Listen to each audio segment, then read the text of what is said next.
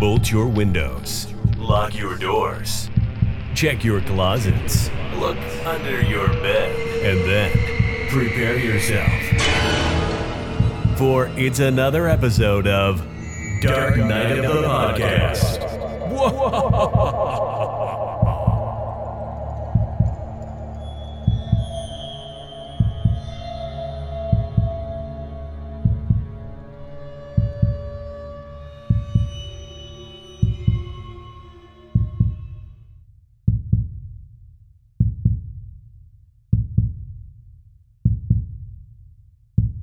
Hey everyone, just an important preface to this episode. Please stick around till after our review of My Bloody Valentine because we have a very special treat for you.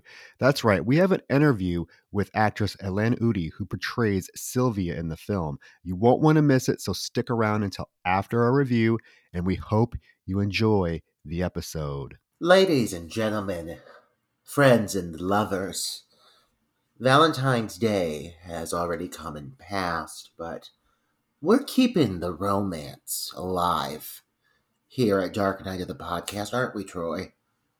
And we are doing it without the aid of Valentine boxes stuffed with hearts. For a second, I thought you were going to say you were doing it without protection, without lube, without protection. I was like, you're it's like bareback. I was like, God, he's just going right. He's going right for the fan base. But no, okay, you're right. We're doing it without any frills. Is what we're doing. No heart-shaped gift boxes. No excessive decor.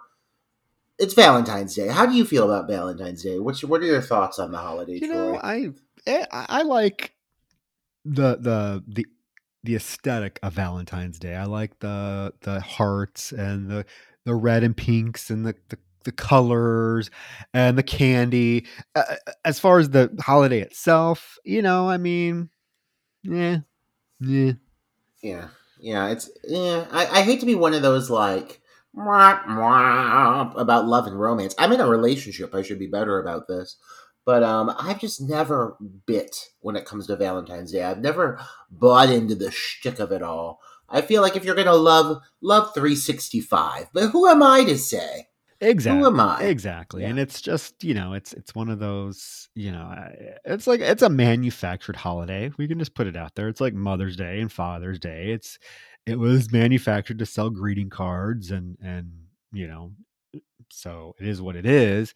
If you enjoy Valentine's Day, more power to you. Like I said, I love the aesthetic of Valentine's Day. I love, all of that. And like the film we're discussing today, I think captures the aesthetic of Valentine's Day perfectly.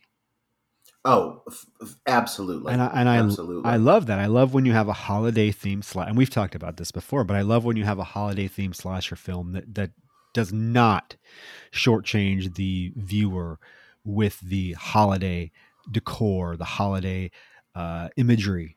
So I appreciate this film tremendously for that, because last week we talked about the film Valentine, and that film, even though we rave about it, and I love the film, it's a great film, it's lacking like the Valentine aesthetic, right?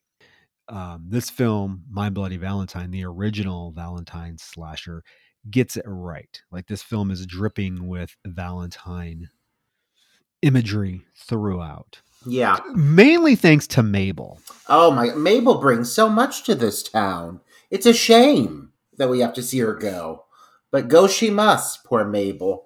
But God, that woman's devoted to her craft, and she does a damn good job. That town is. I wanted to. Did she sew all of these fucking Did she sew all these Valentines herself? I'm convinced that woman is pulling overnighters alone in that back of that goddamn little laundromat, just creating all of this decor. Yes, she's a sweetheart, that Mabel. I think the cast of this film in general is actually quite likable.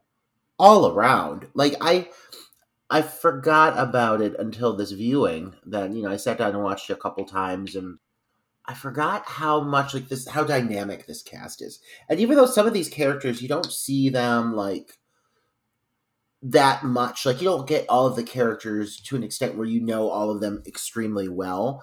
But even the ones that you have for like a minor amount of time get a significant amount of like thoughtfulness towards their characters. Little things that they let the camera linger on certain little moments. They capture little reactions. They do things to make it feel like you aren't shortchanged on the individuals in this film. And I think part of that, part of the appeal with this film and the cast is that it is a older cast. You know, this was the age of summer camp slashers, teenage, high school, college themed slasher flicks. This one, you are following around a working class group of people, mid to late 20s, kind of suffering the daily grind of small town living and just the monotony of going to work in this coal mine in this tiny little town. They're rough around the edges, but they are very much like everyday small town folks, and I think that they are very relatable because of that. Yeah, the cast in general is just really well played. And one thing that this movie has that a lot of the slashers of that era that we've reviewed do not is they have a perfect, like, at least with the focal cast, they have some really strong performers playing some unusually kind of complex characters, especially for the main three. You know, the focal three characters of this film, which are Axel, TJ, and Sarah.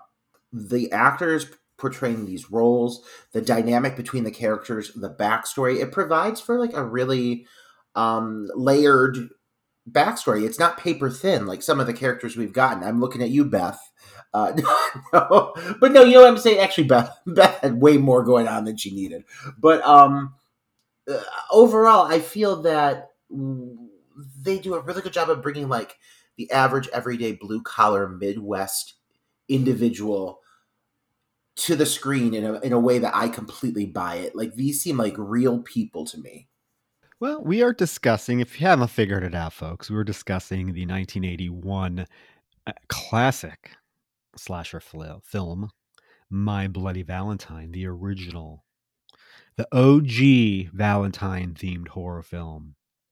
And what a film it is. What a film it is.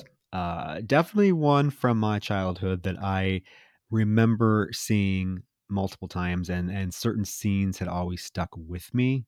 And we'll get to that point, but let's just dig right into this.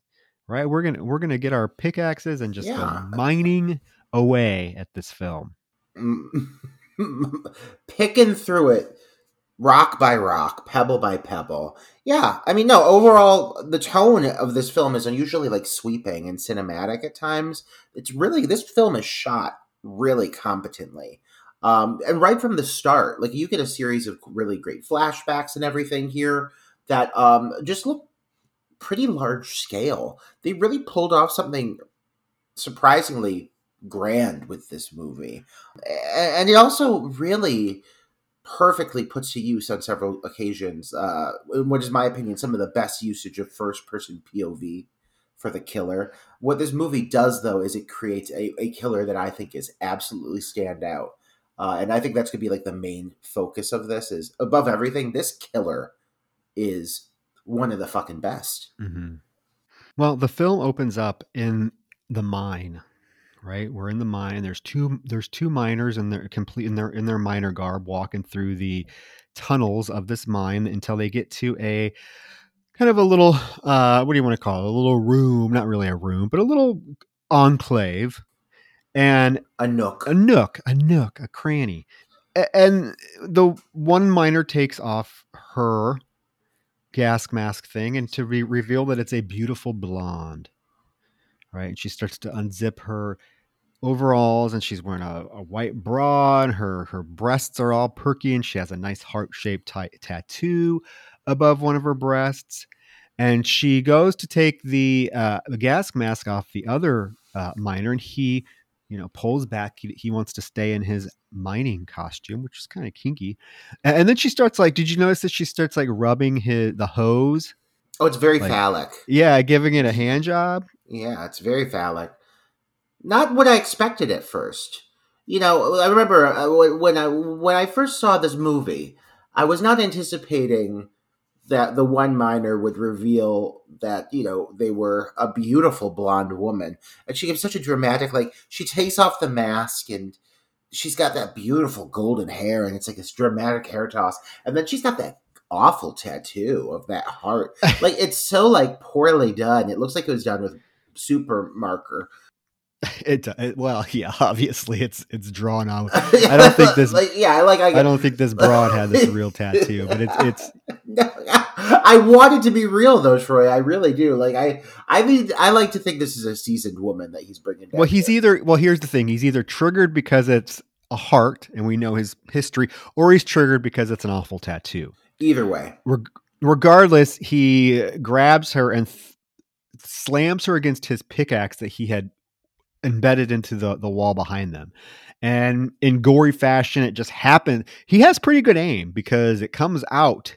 The tip of the pickaxe, the blade of the pickaxe actually comes out of the heart tattoo. Like, his aim was spot on. Yeah. It makes for a pretty cool effect. I'll say, like, the whole, like, stretching of the skin. It looks pretty gnarly. I'll say that this is a movie that continually gets, in my opinion, gets better and better over the course of the film itself. Which is a good problem to have. Mm-hmm. This opening is always, I've had more questions about this opening than I do answers. But yeah, so he kills this random poor woman with this awful heart tattoo on her breast, and we're off, and that's that.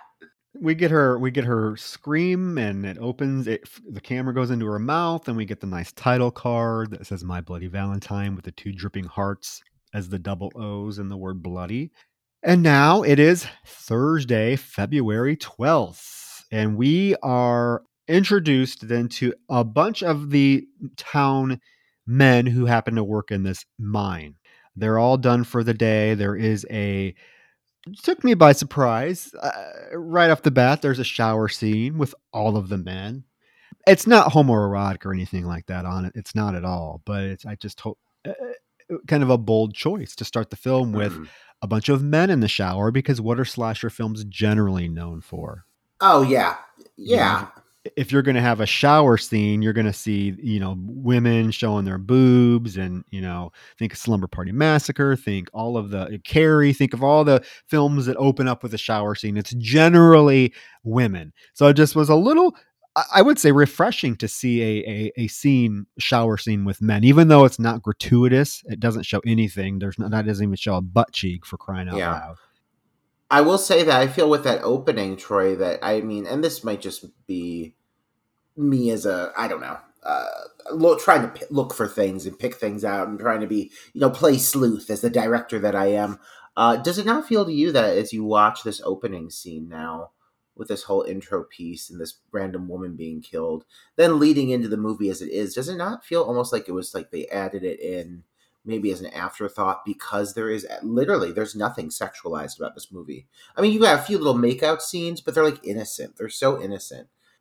I almost wonder if they put that in there for the sake of having something sexual, The shower scene? No, I'm saying this opening. Oh, the opening scene with the girl. I guess, yeah. I mean, I'm assuming we're supposed to we're going to get there, right? But yeah, there's a shower scene. We get introduced to some of these the various guys that we follow through the film. We get introduced to Axel, blonde Axel. We get introduced to TJ, played by Paul Kelman. Rest in peace. Unfortunately, he literally just passed away a couple weeks ago. So we have to give a nice shout out to him and say our hearts are with his family, his fans. Yeah. He's so handsome in this. Very handsome. Him and Axel are very handsome. Yeah, and talented on both of them. Have some scene-stealing moments in the film. Oh, absolutely. And then just various other men. We get, who are there? There's Hollis. Hollis, who's a lovable oaf. There's Mikey. John. Yeah, I like that Mikey. Oh, and you know who I think kind of oozes charisma in the scenes he's in is Howard. Oh yeah, Howard's like Howard. yeah. He's the jokester. Yeah. Yeah, and he's really good at it. Like he's the guys across the board. I don't really think there's a weak link. I'm gonna be honest. Like this cast, even though it's a big cast, like charming, likable, relatable, uh, doesn't feel very dated. Like I feel like I could still see these people out. Like maybe their wardrobe is a little dated, but like the personalities still ring true. I really like the way these characters are played. Yeah, like I said, blue collar, small town folk. They capture that so well in this film. But yeah, there is a little bit of tension though that is exposed right away because John does make the comment to Axel about something like, "Oh, I bet you wish you never would have came back to this town," especially since Axel is now dating Sarah, and Axel gets TJ gets real quiet. He's like, "I don't care about that. It's no skin off my back," and he like shuts the shower off and storms off. So we kind of right away are introduced to this conflict between TJ and Axel involving this Sarah girl, right? Sarah is, we had a podcast episode for our Patreons a couple of weeks ago, for our Patreon listeners, the topic was underrated final girls. And I gotta say, man, Sarah's one of those ones you just don't really, I don't know why, but she doesn't come to mind. But then you see her in this film, and she's played with such vigor and like energy and believability. Like she is honestly one of my favorite final girls, and I feel bad. I feel like I haven't given her enough attention because she really, time and time again, does things I really like. Well, I feel like it's easy to overlook her though, because even though she is like kind of like the source of I guess the conflict between the two other protagonists, I tend to feel she's a little overshadowed by them. So it does make sense that when you're thinking of like final girls that really stick it to the killer at the end of the film, that she doesn't really stick out because she really doesn't do anything. And as we get to the ending of the film, we'll discuss that. But I mean, I like her. I like the actress's portrayal of her, but I totally see why I never see her mentioned as like a favorite final girl. I just feel like she's so overshadowed by the whole TJ and Axel dynamic that it's very easy to forget that she is there. And then, but let's go through it because there's a lot to talk about, right? They all go into town, and on the way to town, we see that this town is conveniently, Roger, called Valentine Bluffs, which I just little town with a big heart. I love that name, and there's like a flashing lit up heart on the sign. And this is when we see the town is all decked out for Valentine's Day. There's banners across the road with hearts hanging on them. It's just it's like a Valentine explosion, hearts everywhere. It's quite impressive. It truly is. It truly is. And you see that when you get to, is it like the gymnasium or what is the... It's like, it's the Union Hall. Yeah. So they've got this hall where they basically, some of these 20 somethings have been given permission to throw the first Valentine dance in 20 years. It's a big deal. The girls are carried away putting up decorations, and they're just all in it to win it. And we're introduced to a good amount of the supporting cast in this sequence. Oh, I think we're introduced to everybody, right? Yeah, aside from like the cops and no, like the mayor and everything. The mayor and all that are the next scene, but for the most part, almost all of the cast, like a majority of the supporting cast, is all introduced in this sequence. They go into the hall to interrupt the girls who are like decorating for the dance, and yeah, we get introduced to Patty for the first time, who is a pretty prominent character in the film. I didn't expect her to have such a large part to be such a big part of the film, but she is dating Hollis, which to me is just an odd couple. And then the mayor and Mabel show up, and she's carrying her box of cloth valentines that she had made. And Howard, this is when we get the first glimpse of Howard being the jokester that he is, because as Mabel's going into the Union Hall, he comes out with blood all over his head. and scares the shit out of poor Mabel. So she like throws the box of Valentines up in the air and they all fall on the ground. And he is just joking. It's obviously fake blood. And they get a good laugh out of it. But the mayor yells at him and calls him like you damn clown. And then we get more as the mayor goes in. There is a scene where we find out that TJ is his son. The mine, Haniger Mine, is actually named after them, their family. They own the mine. I don't quite understand the point of making it a point to mention that the mayor is TJ's dad when it's really not part of the plot at all. Does that make sense?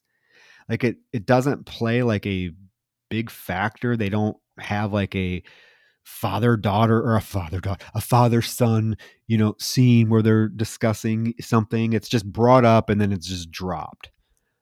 Yeah, it's brought up with a lot of intensity too, because the father has this whole spiel where he's like, "He's my son, and he'll work in the mines." But I think what it is a few things. A, I think it's supposed to really show just how hard the fall from grace TJ experienced actually was. And B, he doesn't want to be doing this. He doesn't have a choice, though. His parents have basically established he will be working the mines whether he wants to or not. So I think that was really just to communicate that why he is stuck in this position, Yeah, I mean, even though, is it really that big of at least he tried to go out west. Wherever out west is, we're never really told. I'm assuming like California for some reason. I don't know. But yeah, he had to come back to town, which at least he got out of the fucking town, right? For forever, how long it was, at least he actually tried. So I don't know why everyone's all down on him about leaving, but have you seen this town? I'd want to get the fuck out of it too.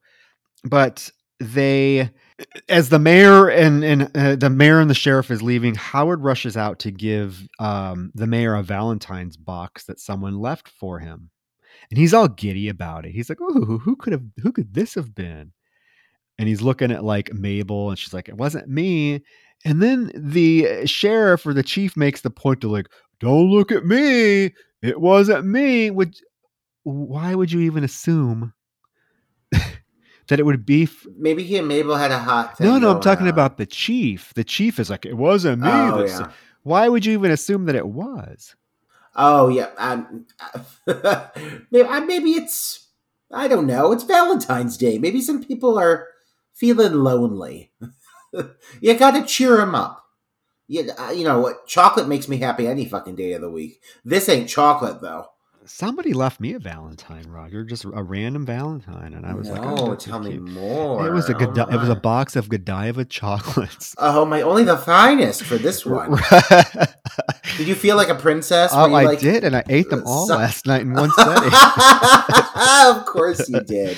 Of course you did. Anyway, so in the box is certainly not chocolates, but it's made to appear as though it is, and the mayor is getting a ride home from. So wait, it's the chief, correct? The chief is chief. The chief, and then the mayor is getting the ride home, and he has the box on his lap, and he opens it. First, he reads the letter. It's very intimidating and threatening, and then he opens it, and there's a goddamn fucking heart in this fucking box. A human heart. And this is the first of the creative writing abilities that we see that the killer has, because he loves to write all of these little rhyming cards that he gives to the victims. And this one says something about, remember what happened 20 years ago. Roses are, I don't remember, but it's the least memorable of the poems that he writes. But yes, it is a real human heart.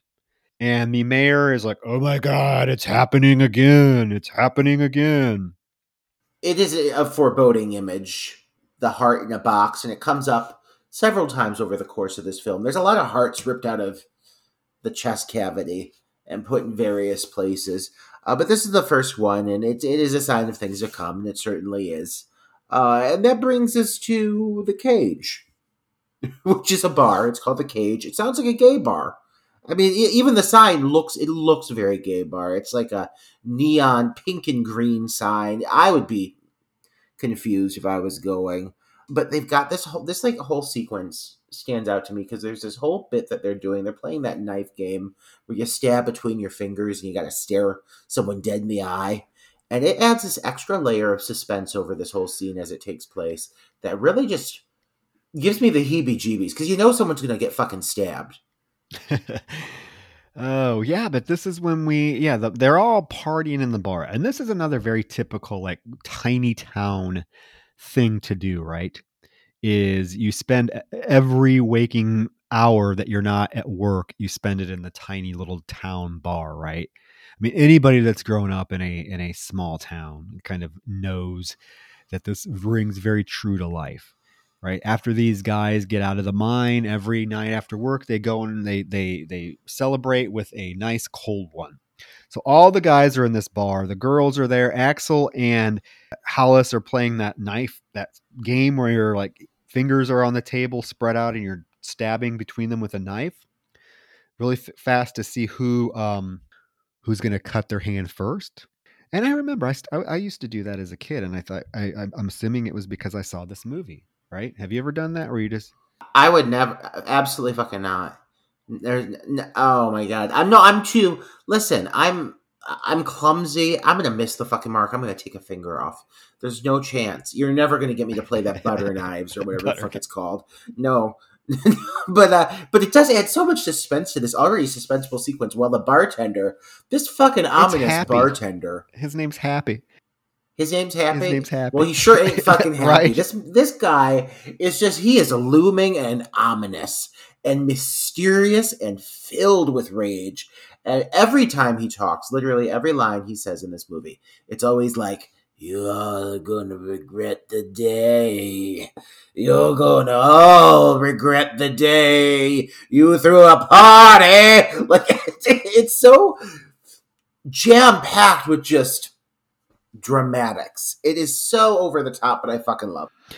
Oh, well, we learn the history of the Valentine's dance from Happy, because he basically tells the story that 20 years ago, on the night of Valentine's Day and the Valentine's Day dance, there were 7 miners that were left in the mine.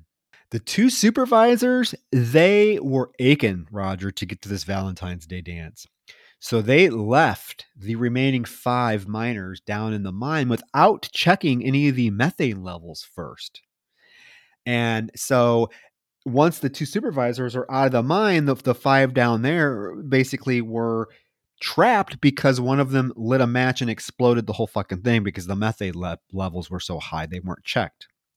It buried 5 of them alive after weeks of digging. He says 6 weeks. Now, Roger, I have a hard time buying You'd be dead. The fact that any of these guys lived for 6 weeks. What were they drinking? Right? You can't live without water for longer than 3 days? Yeah. No, absolutely. But anyways, he says 6 weeks.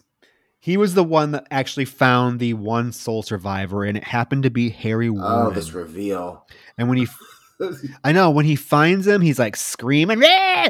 And then he's like gnawing on an arm. He's eating his coworker. That's how he survived. Doesn't explain still how he got water, but at least he had food in the form of human flesh. The limbs of his, yes. They go big with this fucking whole flashback, as they should. But you know what, man? I mean, hats off. This whole sequence, it's one of my favorite like killer backstories. They all get a backstory. Every great killer has like a flashback.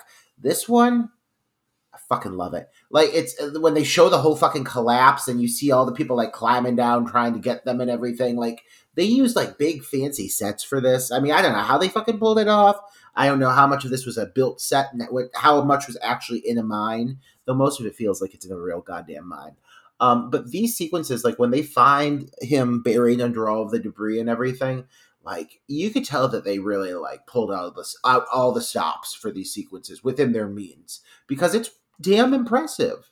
It is very impressive. You know, I mean, that's the thing, is this film, at least the production value is it looks pretty great. The film itself looks pretty great. You can tell that they took a lot of care and time to make the film look as it should. I mean, I'm assuming, I don't know if this was a set or if it's a real mine. I know on IMDb, one of the trivias was that it was filmed actually in a real mine, but I don't know like this particular scene with like the mine exploding if that was really the mine or if they build a set. I'm assuming they probably build a set, right? They're not going to blow up a real mine and risk. Yeah, I think that they're using a real mine for a majority of the sequences, but anything that's to do with like mine collapse or the buried, them being buried under the debris, I think it was a set. Regardless, we find out that Harry Warden spent a year in the mental hospital, which to me seems like a very short amount of time if you were found eating your coworkers. But hey,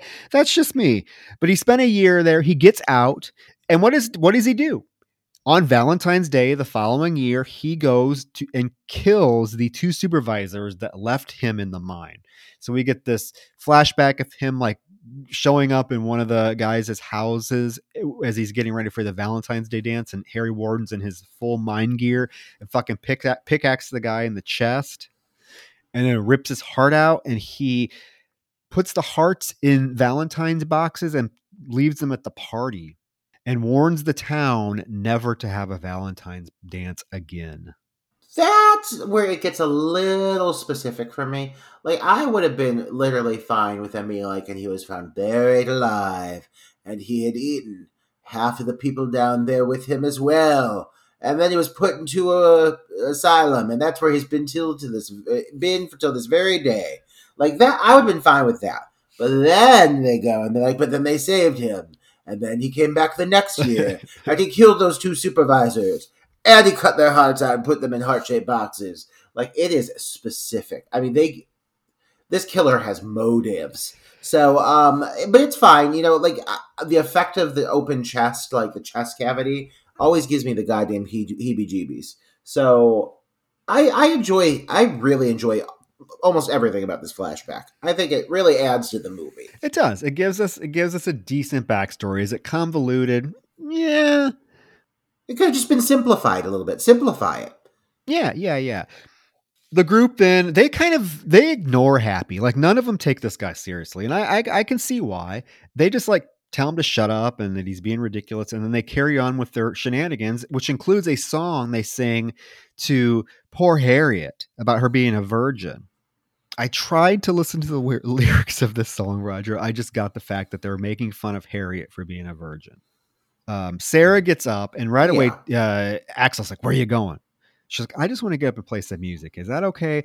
And I like that the film does this subtly. It's not in your face. It's not like they're hammering it into the viewer, but there are a lot of these little tiny moments where Axel is saying something or doing something to Sarah that when you look at it in a broad picture, you just see kind of how possessive he is, but he's not like a asshole. Like, he's still a likable character, but you definitely see these little glimmers of him being like possessive, controlling of her.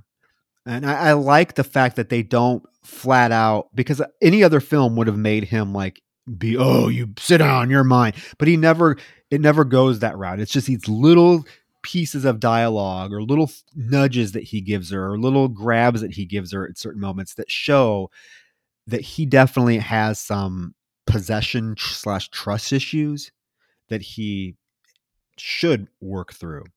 She gets up to play the jukebox and TJ is playing like shuffleboard, and she very nonchalantly says, "It's your own fault, right?" And he's like, "Yeah, I know." And she's like, "Then you just need to accept things the way they are." And he's like, "Well, maybe I don't like the way things are," and like storms away. So again, you're kind of getting this dynamic now, and we're learning about these three protagonists' relationship. I want to be like, Sarah, listen, don't worry, I get it. I also find TJ's instabilities wildly sexy as well. Because while Axel reads very controlling, TJ is reading very angry and very unstable. And so what they do is they create this really great dynamic where for a while I don't know about you, but I would remember suspecting the one to be the killer. And they do a really good job of baiting you into that, because neither of these guys really has their shit together. One of them is really shitty in his relationship. The other one is really shitty in his overall ability to socialize as a normal person. Yeah, neither one of them to me like screams like this is the one you should pick, right?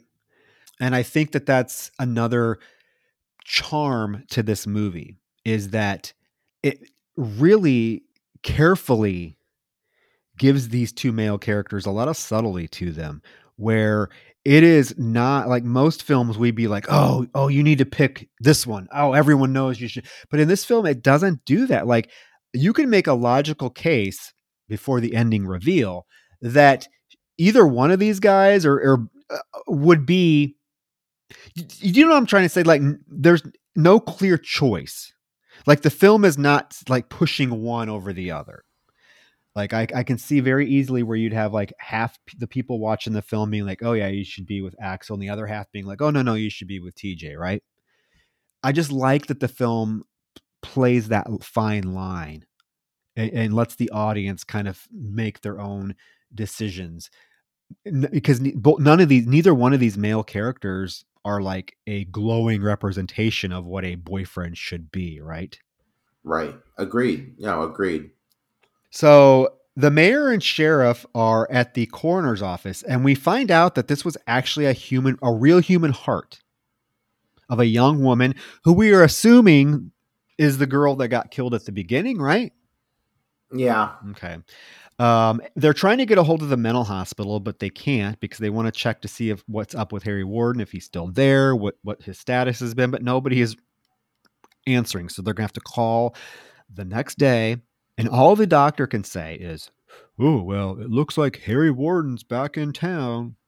Yeah, that's we're jumping to a quick conclusion. I mean, he is right to a certain extent. But I mean, that is jumping to a conclusion. I think that'd be the last on my list of things I suspect that going on. But I mean, I guess he, like I said, he's right. I mean, somebody is killing people and cutting hearts out. So I don't know. I mean, it sounds like this is standard fare for these people. Well, I mean, I guess that was Harry Warden's MO, but he only killed, like, it's not like, that's another thing. It's not like Harry Warden, like, came back year after year after year, right? And I understand the fact that it's because they didn't have a Valentine's Day dance, but he only did this one time, right? Yeah, it's a large conclusion to jump to, but I guess it makes sense. Who else is going around cutting people's hearts out? We go to the laundromat with Mabel. Oh, Mabel. Washing her. Sweet Mabel. I love Mabel. I know. You know who Mabel reminds me of? What's that broad's name? And we just covered it for Christmas. It reminds me of the broad in Silent Night, Deadly Night. That was the older lady that worked at the toy store. Oh, Miss What's I know her name? Oh my god. Yeah. I know. We'll think of it. Yeah, but that's who Mabel reminds me of. Just a sweet, warm. Yeah, warm, quick-witted older lady that does not deserve to have what happens to her. She's washing her hearts, and she is so proud of these hearts. You see her like fluffing them and making sure they're all ironed out and everything. While she's in the back room getting her cup of tea, the miner comes in and leaves her a Valentine's. When she comes out, she sees it on the counter, and she's so excited. She's like, "Oh, who could have left me this?" She opens it up, and we get the infamous Valentine card that says, "Roses are red, violets are blue. One is dead, and so are you." And as she reads it, the lights go off, and all of a sudden, the miner comes out from behind the corner and attacks her. And this is a pretty effective scene. Like she's trying to run away. He's following her. There's a scene of her like busting through the back, her back like room that has the streamers, the Valentine streamers hanging down the doorway. And she gets through, but then he grabs her and yanks her back.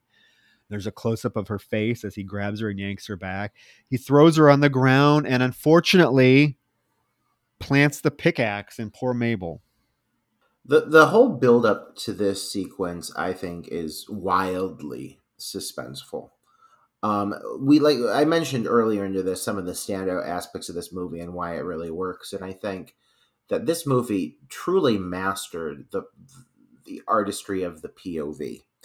I think that they let it linger just long enough to make it extremely uncomfortable. The usage of the mask, which is something we've heard, similar style with Michael Myers and Jason and so forth, but this specific mask, because it's through this like metallic, it's a minor mask. It has a very thick, heavy like wheeze to it, and it's pretty chilling. And this whole moment of him walking through the laundromat and kind of stalking through and watching her, and you see him place the heart-shaped box on the counter, and you see it all from his perspective, and I just really think it's a chilling lead up to what happens when it gets to the actual attack. I think this moment is rather visceral. She's doing a lot of things to defend herself, but she's like a little old lady. She's like weak, but she's throwing the doors of the washing machines open, trying to get things in the way of between her and the killer. And she tries to struggle. She tries to fight, and her screams are really very pathetic. It's in some ways, it's almost like a difficult scene to watch because they do get really visceral with the moment. Oh, but it's only the beginning, right, of what happens to poor Mabel. We find out here in a little bit how grisly her fate really was. I also like the sound design because anytime the killer is stalking or on screen, we do get the heavy breathing through the mask, through the mining mask. I really, oh my God, that made me cough, Roger.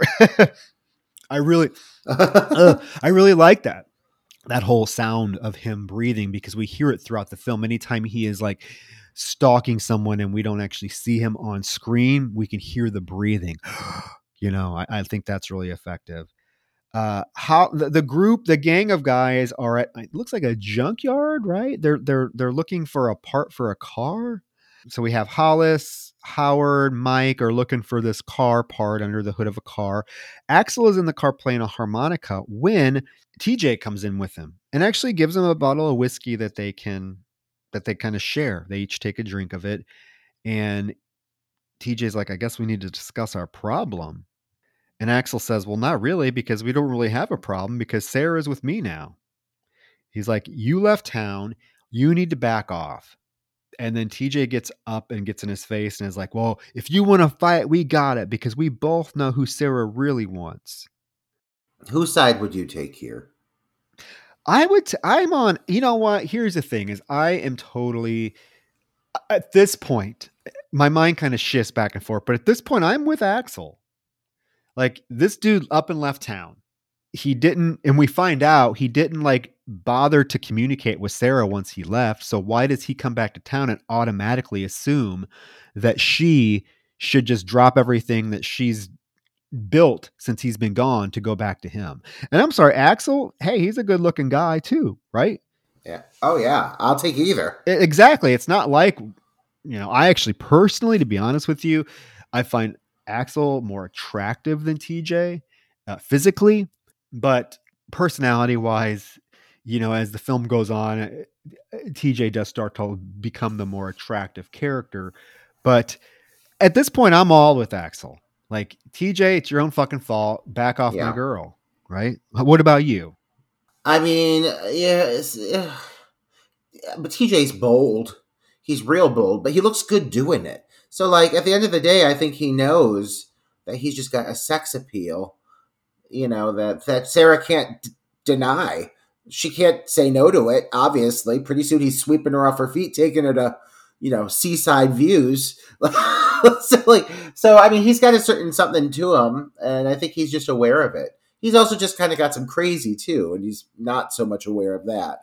But I think you're right. Like, out of the element of respect, I would say Axel's earned the title of her boyfriend if he left, Yeah, and Axel does have a little bit better, or TJ does have a little bit better style too, especially when he wears the, he likes to wear scarves tied around his neck. Oh my God, with like a low button. Oh my, with a low. Buttons. Oh, I was just gonna say with a low button shirt with his chest just. Oof. That hair, I want to run my fingers through it. But even Hollis comes, and after he sees this fight, he even comes and tells TJ that you're kind of hard on Axel. Like, this is your own doing. You know that, right? And TJ like, yeah, he's like, it just sucks because I do like Axel. I really like the guy, but I guess things change. I mean, it sucks that nothing can stay the same. So I do like that the characters are given a little bit of these small, granted, they're very small, quieter moments where they do kind of have some layers and dimension built to them through their dialogue. It's few and far between, but this is kind of a good example of like Hollis and TJ's relationship. You can tell that they can fight in each other.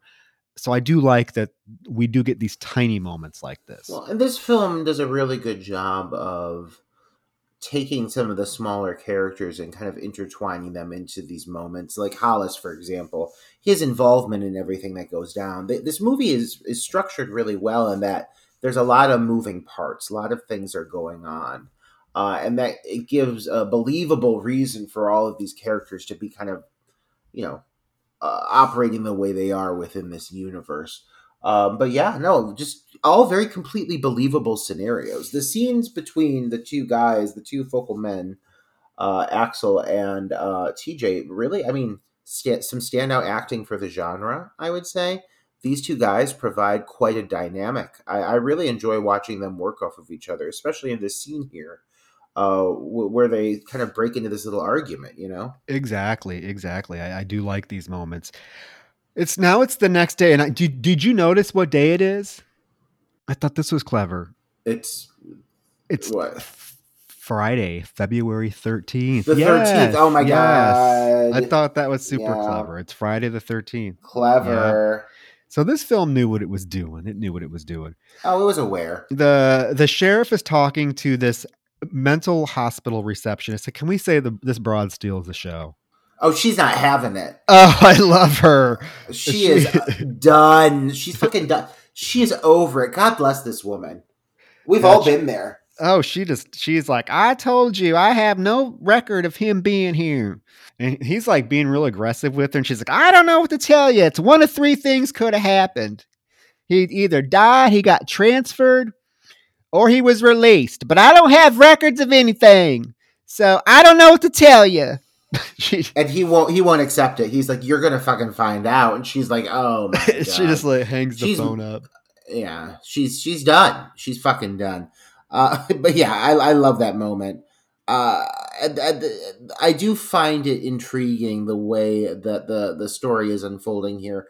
You've got like kind of these two stories going on at the same time. You've got the group of like the 20 somethings, and then you have like, the police and the local government kind of working to keep the story quiet, under wraps. And a lot of times I can find this to be something that is distracting, or takes me out of the film, when you have two running storylines at the same time that are very prominent. I mean, both of these stories take an equal amount of time for the most part. I find the scenes with the chief to be just as interesting, to be honest. They did a really great job casting these players as well. Like, all of these individuals are just as strong.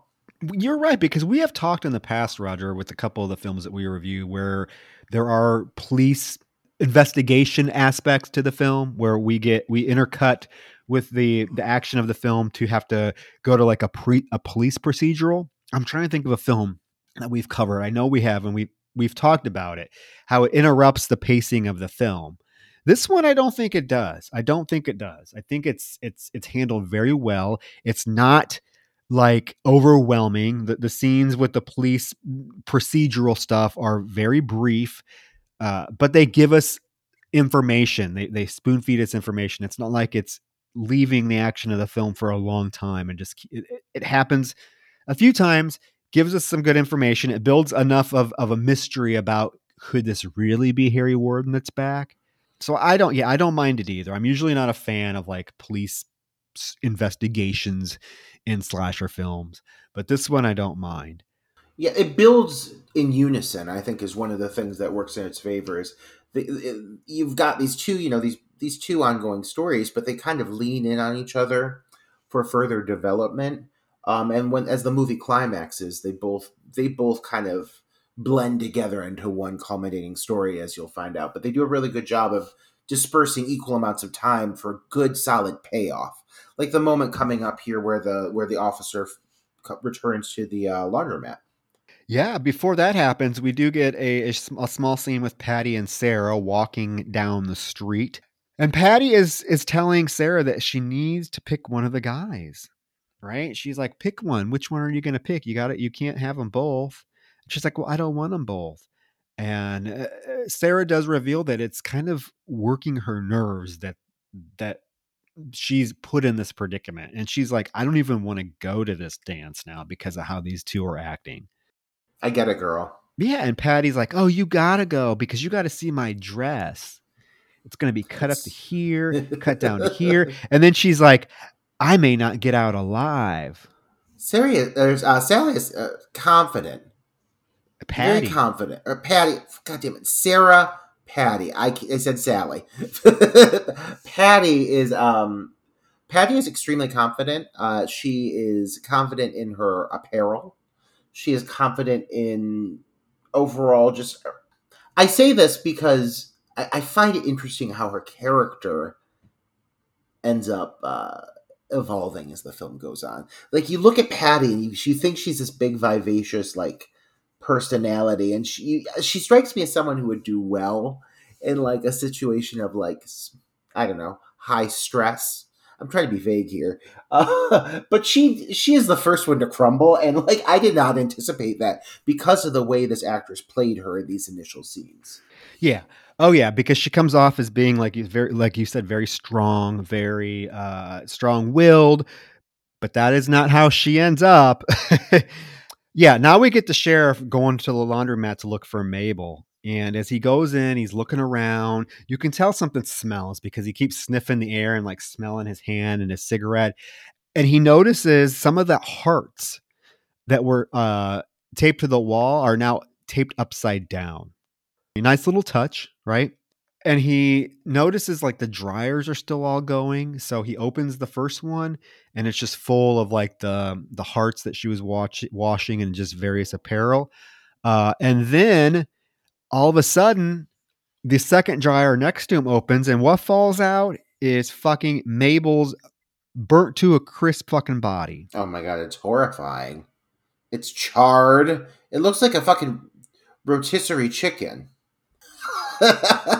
It's well, there's this. Well, okay, so it depends on what version you watch because we do have to mention that there's the heavily cut version that was the initial release, right? Where virtually all of the gore is cut out. And then there is the newer release, thank God, that we got through the Blu-ray that has all of the gore back intact.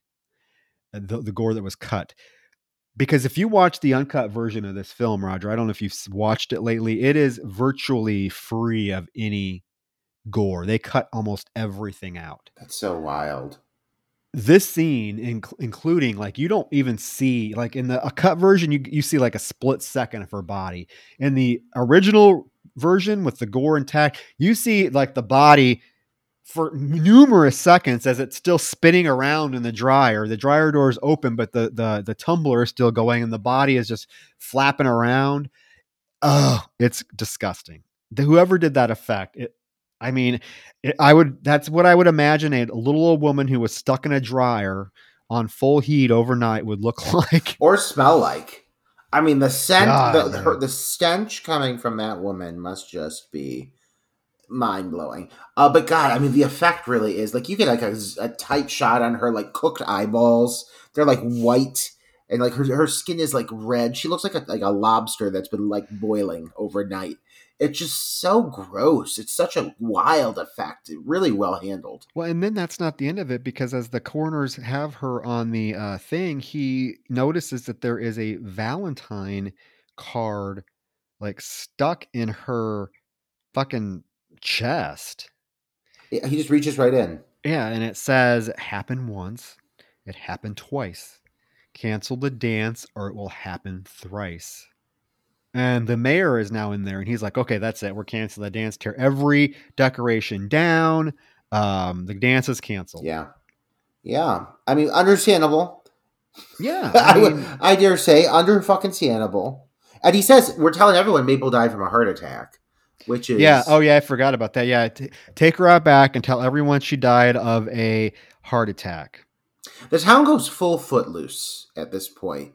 Like, there will be no dancing whatsoever. There will be no dancing. There will be no joy. It's very footloose. It's just, there's no musical numbers. No musical numbers, no anything. Yeah. The back at the mine, actually, Axel and TJ do get into a sort of a minor altercation because Axel is being very aggressive towards TJ, telling him what he needs to do. You need to go down there and that basically barking orders at him. And TJ is like, you're just giving me a hard time. So they almost get into an altercation. The supervisor comes and breaks it up. So again, tensions between these two are starting to rise quite a bit. The sheriff goes to the union hall to lock the door, and all of the characters are there freaking out because there's going to be no dance. And the Sylvia character, she's like, well, Mabel would have wanted the dance after all her hard work, right? But it's not going to happen. Quitting time at the mine, Axel, as TJ's leaving, Axel goes after him very aggressively. And he's like, we have something to settle. And TJ's under his breath. He's like, yeah, we do. But he just like takes off, doesn't even entertain Axel, gets in his car, drives into town. And basically there's a scene of him like forcing Sarah into his car. She's like, I don't want to go with you, TJ. And he's like, too bad, get in. Yeah, it's like a borderline abduction. Like, it really, like, it's real close to him just abducting this poor girl, but he's got such a cool car. I mean, I would want to get in that car. And I gotta say, the lady doth protest, but you cannot deny the palpable chemistry between these two. There is. He takes her to one of their past spots. It's like this beautiful lakefront. And this is where we get a very mature adult conversation. She starts crying and she's like, why did you just leave me? You left me here. You didn't write. You didn't call. Why? And he's like, I know. He's like, I couldn't, I basically fell on my ass out there and I was humiliated, but I made a mistake and I want you back and I love you. And then they kiss. I've got to give it to, the writing in this film and the performances. I feel that this movie gives in the sense of like emotion and when acting, the highs and lows of the emotions that these actors are challenged to go to. I think it's pretty rare that you get this kind of caliber of sentimentality or this romance between these two characters. They really give it time to like breathe and develop more than I'm used to within the genre. And I appreciate it because I do, when you get to the end of the film, I do care about the people involved.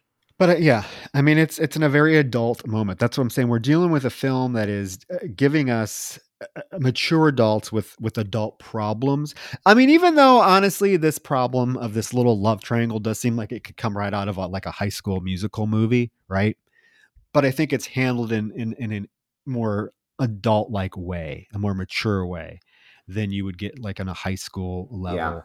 Yeah. There is this jump scare with Sarah walking at night as she's walking to the bar, and she's hearing a noise. And she bumps into the sheriff who when the camera flashes around, all you see is like the light of his flashlight. So it looks like it could be the miner helmet, but it's not. It's just the sheriff. This whole flashlight startle is well fucking done. I mean, I gotta say, walking home in this town at night is a thing of nightmares. It's a terrifying place to be. I can't believe they allow the women to walk alone at night. But when she does stumble upon this goddamn flashlight, like, there's a lot of moments in this film where they use like soft focus or racking focus really well to amplify the element of surprise or really like see things as the certain characters are experiencing them. There's a scene later involving a nail gun that does something similar with a character's POV that really does it some favors, I think. But this whole moment, the way that they do this whole like light startle, because the brightness of this light on this mask is often so startling that you can tell the characters can't really get a focus on it until it's on top of them. And this moment right here, I think, introduces that really well. She can't even tell who it is until the sheriff or the chief is right there in front of her. Well, luckily he's out there walking around, considering he knows that fucking 2 people have been brutally murdered in the town already. There's no warning to these poor women not to walk alone at night. Back at the bar, the group is at the bar again, and Happy, the bartender, is very adamant that Mabel did not have a heart attack, that Harry Warden got her. This bartender has been just dying to talk about death. He's been chomping at the bit, and he's such a shit talker too. He's like, "Don't say I didn't warn ya, assholes!" Like he's being very. And this is a bar. He's the bar. Is he a bartender or is he just a patron? I'm pretty sure he's the bartender. That's what I gathered. Okay, because I'm like, I don't know what bar you can go into where the bartender can just freely call you an asshole. It sounds like my kind of place. But he's like, heart attack my ass. The group then decides to, since the dance was canceled, that they are going to have their own Valentine's party, and they're going to do it at the mine. Sounds like the perfect plan, right? Happy's like, you guys are stupid. You're going to regret this. And they're like, oh, shut up. And even Axel gets in his face and he's like, don't you tell anyone what we're planning. And Happy's like, oh, you're going to be sorry. I mean, do you think they're trying to paint like Happy as a red herring? Somewhat, yeah. But I think Happy is merely the Crazy Ralph. Every one of these films needs them. Needs someone to provide some exposition. And he does that. He gives exposition in heavy servings in this film. But and then once his purpose is done, he's then discarded. Yeah, I was gonna say he's kind of set up for a red herring, and then right away he's killed off because we after this bar scene we see him out at the mine, and he's drunk and he is just having the time of his life because he's setting up a fake miner dummy, complete with helmet, pickaxe. He's putting it in a storage room thing, or a outdoor storage thing. Yeah. So that when someone opens the door, it's going to fall out at them. Come out at them. This mischief is going to kill somebody. Well, it's a real pickaxe. Yeah, he's going to get a child, or not a child, but one of these 20-somethings is going to drunkenly open the door and walk fucking right into it. So this man, I think, gets what's coming to him. Oh yeah, he opens the door as this thing falls on. He just thinks it's hilarious, and he has it all set up. And he's starting to walk away, and he decides, oh my God, he needs to see this one more time. So he turns back around, goes to open the door, and now inside is the real killer miner who slams the pickaxe up through the poor Happy's chin so that the tip of it comes out his eyeball. This is a really cool effect for 1981, I gotta say. Oh, it's really, really well done. He's like gurgling up blood and like, bleh, bleh, bleh. And he falls to the ground. And then there's a shot of the killer like dragging him away by the pickaxe handle. It's really well done. And like you see the eyeball just like kind of like wrapped up the tip of the pickaxe, and it's just, I don't know. And yeah, you're right. Like the whole shot of him dragging the body, like the fact they let it linger, really just sends like chills down your spine. Yeah, it is. It's quite impressive. The gore in this film overall is quite impressive, I think. I mean, it's pretty. Yeah, very much so. Yeah. So that's the end of Happy. We're at the mine. It's party time. The group shows up at the mine. This party. Yeah, they have all their boxes of beer. It looks like a good fucking time. Yeah, I'd go. They're ready to party. The sheriff is at his office now, and he actually gets a Valentine's Day box. Dun dun dun. And he is all freaked out about it to the point where he even sends his deputy to get him coffee so that he can open it by himself because he's just anticipating what it is. But Roger, it's just a sweet box of chocolates from poor Mabel. Oh my God. Even after death, Mabel still continues to be so sweet. And these chocolates look great. I mean, these are high quality chocolates. Yes, they are. And she even has a little Valentine's Day card that says, Be my Valentine. Love, Mabel. You just know this old woman was smitten with him right off the bat, right? You could tell from the early scenes. So back at the party, it's in full swing, right? They're just drinking and having a gay old time until Axel is trying to get some loving from Sarah. He's like pulling her into him. And this is like, as I was mentioning earlier, this is a huge sign that this dude has some issues because he's like grabbing her. And she tells him first she's being real nice about it, right? She's like, "Oh, Axel, just stop it." And he won't stop it. He like grabs her kind of aggressively and she yells at him. She's like, "God, I told you to stop it." And then TJ mutters something up. "You better back off." And Axel's like, "Oh, fuck you. We were perfectly fine until you showed back up in town." TJ gets in his face because Sarah says, "Do you mind? I can speak for myself. I have my own mouth." And TJ's like, "Well, why don't you use it?" And Axel's like, "What do you mean?" He's like, "Sarah, tell him." And she won't. So Axel or TJ has to tell Axel that Sarah wants to be with him again. They get into a fist fight until Hollis breaks it up. And TJ goes over to Sarah and tells her he didn't mean for that to happen. And she says, "I just don't care anymore. Just leave me alone." They actually, it culminated in a fist fight between the two of them. Yeah, Axel ends up even storming out of the room. It's really painting both of them to be equally red herrings. They both seem like total dicks at certain points, so it's hard to really gauge. While this is happening, though, there is a moment where one of the friends, and I can't even remember his name, he's a smaller role, wanders off to get a hot dog. It's David, isn't it? David. It's David. Yeah. Is it David? Yeah, it is David. You're right. It's my brother's name. You think I would remember that if a character's named after my brother?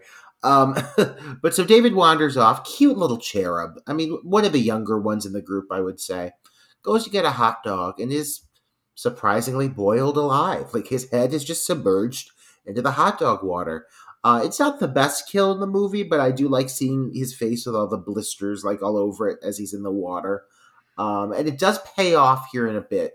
He does come back to this character one more time. Yeah, I do like you get the underwater. You get like the underwater shot of like his face in the water, and you see like hot dogs floating by his face as his skin starts to like get melted off, basically.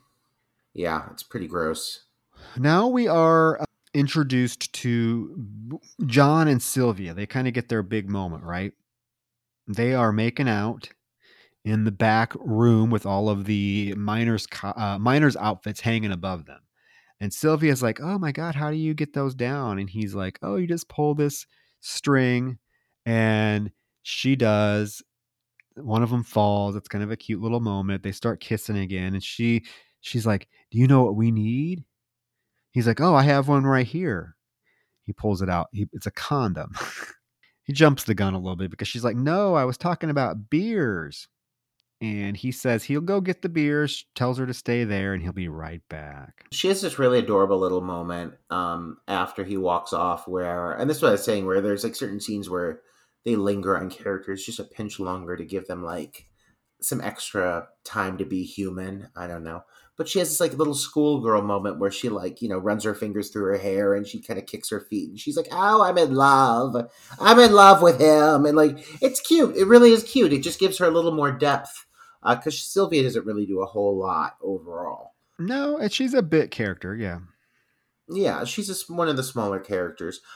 Meanwhile, there has been a moment where at the chief's office, a heart-shaped box appears on the street corner, and a bunch of dogs are just looming over it, and it's just leaking. I mean, the presentation's there. It's got lace and frills all over it, but it's just leaking blood. You know it's a heart. Like, it's a heart. And he's got to shoo the dogs away and everything. And before he opens the box, and lo and behold, he confirms that they didn't stop the party. And he's like, "What fucking party? God damn it." But now he knows he's got to get to the goddamn party. Gretchen and this other girl are in the kitchen pouring more water into the hot dog pot when John comes in to get the beer. And as they're like pushing the hot dogs around, she actually pulls out a heart that's in the pot. And they're like, ew, what's that? And John's like, oh, somebody must be playing a joke. As he's opening the refrigerator to grab the beer, we see Dave's body is inside the refrigerator. But nobody notices it because they're all transfixed about this heart being in this pot. Nice little moment. It reminded me of like, great. Yeah, it reminded me of the Slumber Party Massacre scene where the body keeps falling out of the refrigerator and nobody notices it. But it's just the way that they play it here is really well done because they're all turning their attention to the heart. So even with him being in the fridge, he's not looking in that direction. He's distracted.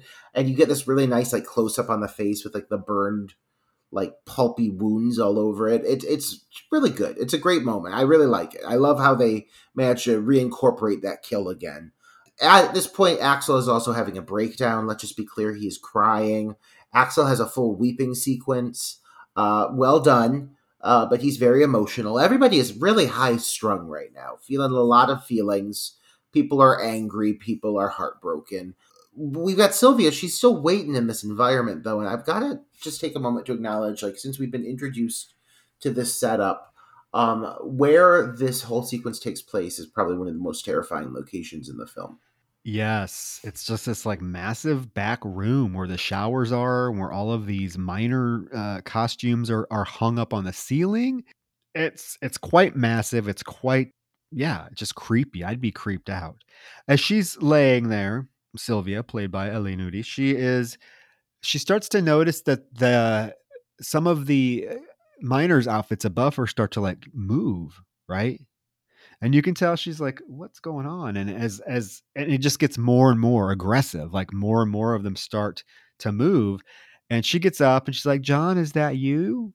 Nobody answers. And then all of a sudden the showers start to turn on. And she is kind of starting to get freaked out. And all of a sudden these miners' outfits start to drop from the ceiling and fall down on her, like not just like one at a time, but like all of them, to the point where she is getting very flustered and confused about where she's at because they keep falling in front of her. She's screaming as she's running down. The body of Happy falls in front of her and she turns around to run, and the miner is just right there. His light shining in her face, blood on his mask. He grabs her by the head, hand on each side of her head, lifts her up as she's screaming, takes her into the shower area and impales her head on one of the shower nozzles. Pretty gnarly death scene. I honestly think this is one of the most, and I've used this word a few times today, but I'm going to use it again, visceral kills of the era. If not, honestly, if not of all time in horror cinema. I'm going to say it right now. This is one of my top 10 favorite kills. A lot of it because of the sheer intensity in which when he grabs her by the head and just lifts her and swings her little body by the head all the way up to the shower. It's just so like raw and like it feels ahead of its time. It doesn't feel like something you would have gotten from that era. Well, she is a tiny little thing. Guys, if you don't know Elaine Udy, I've worked with Elaine Udy worked with her, met her in person, and she's just like this tiny little thing. So to see this scene play out, like knowing how tiny and how tiny of a person she is, it makes it that just more, like you said, visceral, because she is impaled on this shower thing, and there is a shot of like her hanging from it as her hands are still like twitching and she's just hanging there, and then the killer turns the faucet on, so the water starts coming out of her mouth because it's been impaled through the back of her head. What else really adds to this as well, Troy, is the glare from the light. Again, I mean, I really think this just adds to the rawness of everything, because there's a moment where she turns to run and she's blinded by the light. He's right there. And the whole time he's like lugging her around by her head. Her face is illuminated in this light. It just adds to the whole moment even more. I don't know. It's really like what I mean it when I say it's one of my favorite kills. It gives you everything. The screams, her acting, his appearance, the build up to the appearance, when all when all the suits are dropping and everything. It's terrifying. Like, she has every right to be horrified, only to reveal this hulking mass killer who is strong enough to fucking force her little head into a shower nozzle. I mean, think of that. That's pretty blunt. That's a blunt item. That's a lot of force to get her neck to like be able to support her up there. I don't know. It's a really violent kill. I love it. I would agree. It's one of the best kills of the '80s slasher era. I think we talk about, we've reviewed so many slasher films, '80s slasher films so far in this podcast, and there's always, I know we've talked about it like with in the movie Intruder. We've talked about some of those being one of the, best death scenes of the '80s, but I really think this one is truly one of the best death scenes of the '80s, just how it's executed and everything. And then John comes back in and he hears the showers going. So he gets all excited thinking that she wants to take a shower with him. So he starts taking his shirt off.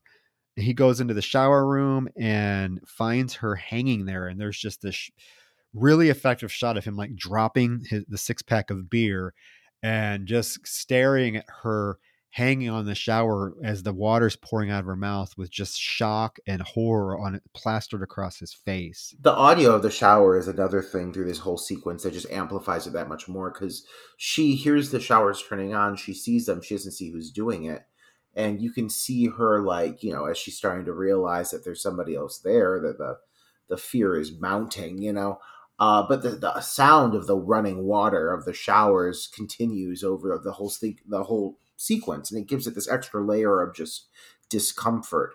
And he sells the acting here. One thing I got to really say about this cast is anytime there's like a body reveal, again, other podcasts we've gotten down on some of the performances not being quite realistic or up to par.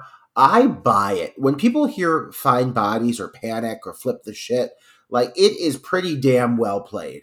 Oh yeah. The acting in this film is very strong. This is a strong cast. The sheriff does get to the mine. He shows up, but he turns around and leaves because he gets a call saying that lovely woman from the mental hospital tried to call him back, but he wasn't there. And she says it's urgent. So he turns around to go back to the police station so he could take the call, because this was obviously the days before cell phones. At the party, okay, so a whole group of these party goers decide that they're going to go down into the mine. So we get Hollis, Patty, Sarah, Harriet, Howard, and Mike. They want to go explore the mine, and Hollis is going to be their fearless leader. He's like, okay, we're going to ride down, but we're going to come right back up. And as they're headed out, of course, Axel comes out to yell at them. He's like, you guys can't do that. Hollis, you know the rule. No women in the mine. He's like, no, we're going to go down and we're going to come right back up. So they go into the mine. They get into those mining cars that we've seen so many times in films, and they all have beer. This looks like a fucking blast. Oh, absolutely. I love roller coasters. So I was like, oh, I want to do this. I want to ride down this fucking mine. And they all seem like they're really enjoying it too. Little do they know what's coming. No, Sarah does make the comment real quick. She's like, oh, it looks too dark down there. I guess I'm going to bow out. And Patty's like, no. If I'm going down, you're going down. So they ride these carts down into the mine. They get down there and it's a mine. I mean, it's a maze of like cavernous walkways and that they want to explore. So Hollis agrees to take them in a small little tour. As they're walking, they see like this one long hallway, and they're like, "Oh, where's that go?" And Hollis is like, "Oh, that's an abandoned part of the mine. You can't go down there." And Harriet and Mike find this room. They call it what? They call it the boiler room or something. And they're like, "Oh, Hollis, we'll meet you back at the carts in 10 minutes." I'm like, that you guys are gonna 10 minutes? That's pretty damn short, Mike. I wouldn't want to stay down there that long, though. Like, even without a killer, like even without a pickaxe wielding killer, would I want to be here in this space, in this dark, earthbound space, down in the middle of fucking nowhere in these goddamn mines? Like, cool, okay, I get it. The ride down there was fun. Take me back up immediately. I don't want to wander the space. And then just like being in that room, that room's going to give way eventually. Like, that room is down in the middle of fucking nowhere, in the middle of the earth. I wouldn't want to be down there any longer than I had to be. Well, and yeah, but they don't seem bothered by it. No, they don't. They're making because they're out. blue collar fools. Yeah, they're making out in this room. And like I said, it just killed me that he's like 10 minutes. I'm like, what are you going to accomplish in 10 minutes? Especially when they get into the room and they lay down. They're certainly not like rushing, right? It's certainly not a quickie because they're laying next to each other, kissing. Are they not worried that the group is going to like leave them? Oh yeah, absolutely. I mean, if I don't want to see it, I definitely don't want to fucking make love in it. Like, this is gross. That poor woman deserves to be treated better. Now we go back up top and we get basically all hell breaks loose because Gretchen comes running out of the kitchen screaming because she found Dave's body. At the same time, John comes busting through the door, falling on the floor, staggering, talking about Sylvia being dead. Axel comes in and is like, everyone, Dave's dead, Sylvia's dead. You got to get the fuck out of here. TJ tries to make a call. The phone's dead. He does tell Axel, oh my God, Sarah and the rest of the people are in the mine. We have to go get them. So everyone else leaves the party except Axel and TJ, who have been, at each other's throats the entire movie. Now they have to actually work together to go get Sarah, to make sure she's safe. It's a nice twist. I like it. It is that a nice twist. Yeah. They get in the elevator and they ride it down into the mine. I love that moment when Gretchen comes running out, like, oh my God, she's dead, or his body, like whatever she says. That whole moment where like shit hits the fan and everyone just loses their shit. That's what I was talking about earlier. This is the kind of just complete fucking like terror and shock and confusion and complete lack of inability to actually plan anything or make any kind of sense. You're just so traumatized because you found a boiled body in a fridge. Like, I wouldn't be able to be like, let's decide for the next step in the plan. I'd be like, get me the fuck out of here. Like, take me to the police. So, and that's what a lot of them do. They just take off. Oh, they don't stick around. They get in their cars and they get the fuck out of there. The only two that stay are, like I said, Axel and TJ to go get the guys. They want to get Sarah, but they want to get the other people too, right? There is a scene where the two girls are just standing there, Sarah and Patty, and Hollis jumps out and scares them. They continue exploring. They're down like this one hallway, and Hollis is like, this place hasn't been explored since Harry Warden was here. And then all of a sudden, Howard drops down from the fucking ceiling. It's funny to scream and scare them. I love it. I'm not gonna lie, I thought it was really funny. Yeah, how do you get up there? I think like it's because they work down there. They probably know the ins and outs of this place, Yeah. It's Howard is definitely the jokester, right? Oh, he's a fun character. We do then start to hear, once Howard gets down from the ceiling, we start to hear the heavy breathing, and then the group starts to hear noises, and it's very apparent what it is, but they're acting like they don't know what it is. Like even Howard's like, oh, that must, or Hollis is like, that must be rats, but it is the miner busting the light bulbs with the pickaxe. You can clearly hear that's what it is. That visual is pretty striking of him when he's walking down that hallway, just busting the bulbs. It's a really creepy visual. Well, and it's a smart thing for him to do too, right? I mean, you get these people down there in the dark, they're going to be helpless because this is just one giant labyrinth of mazes that if you're not familiar with this mine, you are going to be fucked, which we find out. I mean, these girls have no idea where they're going in this mine.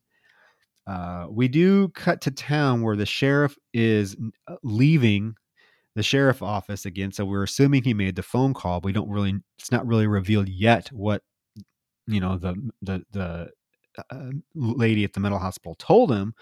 But as he's getting in his car, another car comes squealing by, and it is Tommy. The sheriff like blocks his car and is like, why are you driving like a bat out of hell? And they get out and tell him, you have to get to the mine. Harry Warden showed up and he started killing everybody. Sylvia's dead.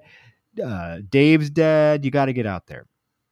So what's the sheriff do? He gets in the car, makes the radio call to send in all the backup they can to the mine because there is some trouble out there. This whole final 20 minutes or so does a really good job of like building up the suspense of, are they going to get there in time? Like, you don't know exactly which way this film is going to go.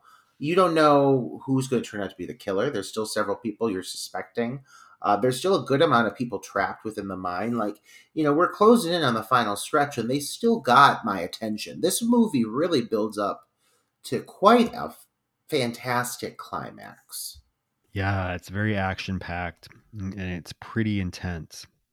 The group runs into TJ, who's down in the mine now, and he informs them basically that Harry Warden's back and he killed the people up top.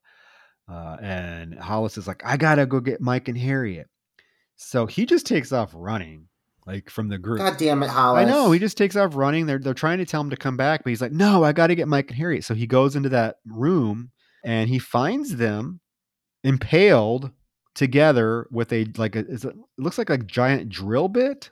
Yeah, I'll say they tried to do a whole surprise reveal here, and since this movie is a film built upon great kill sequences, this felt quite disappointing that I didn't get to see how that drill bit pierced through those two individuals.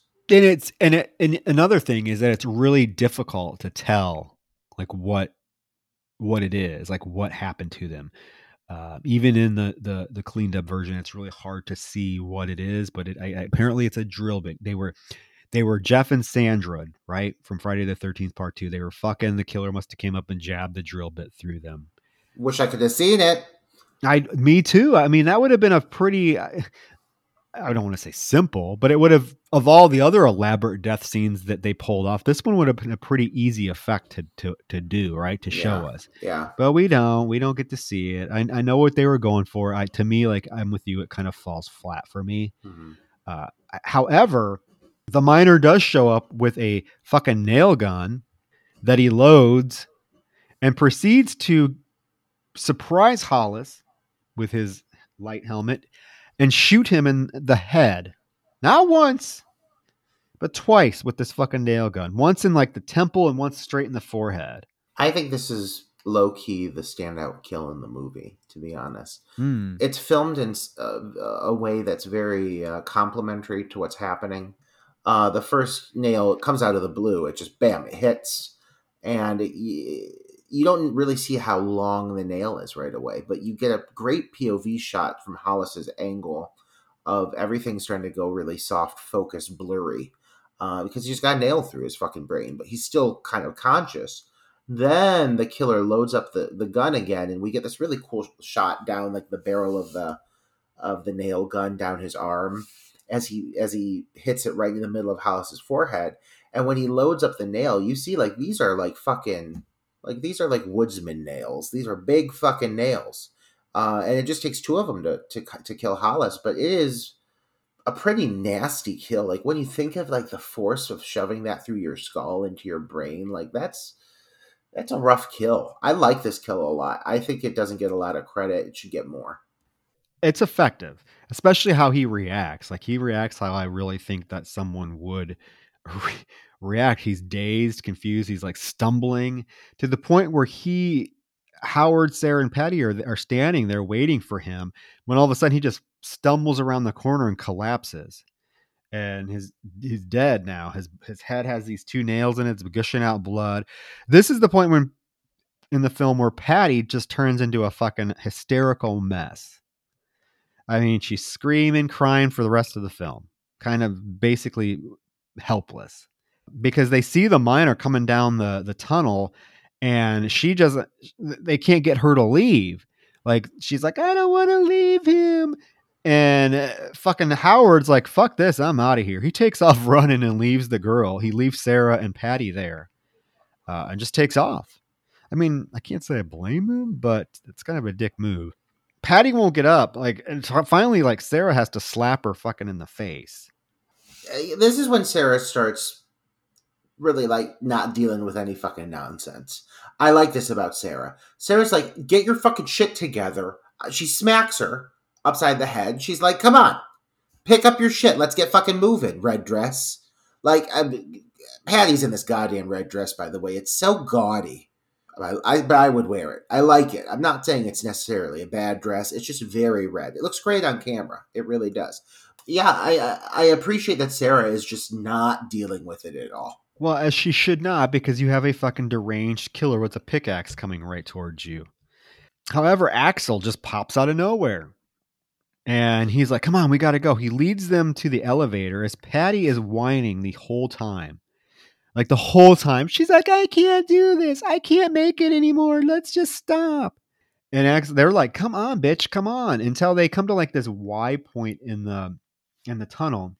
And they hear someone coming down the other tunnel next to them. So Axel grabs a big old fucking log, and as the person emerges, swings it and hits him in the stomach. And lo and behold, it's TJ. And he's like, "Why the fuck did you do that for?" At this point, they're really doing a good job of keeping you thinking that TJ is going to be the killer. Yeah. And Axel's like, "I thought you were Harry Warden." He's like, "Do I look like Harry Warden to you?" So TJ's like, "Come on, we got to go." So they take off back to the elevator, but when they get there, the control panel has been smashed. So now there's like, they can't take the elevator back up. So where are they going to go? Well, Axel's like, come on, we got to go. They go to the ladder to climb up. And I'm thinking, how fucking, they're 2,000 feet, right? That's what they say in the film. It's 2,000 feet down.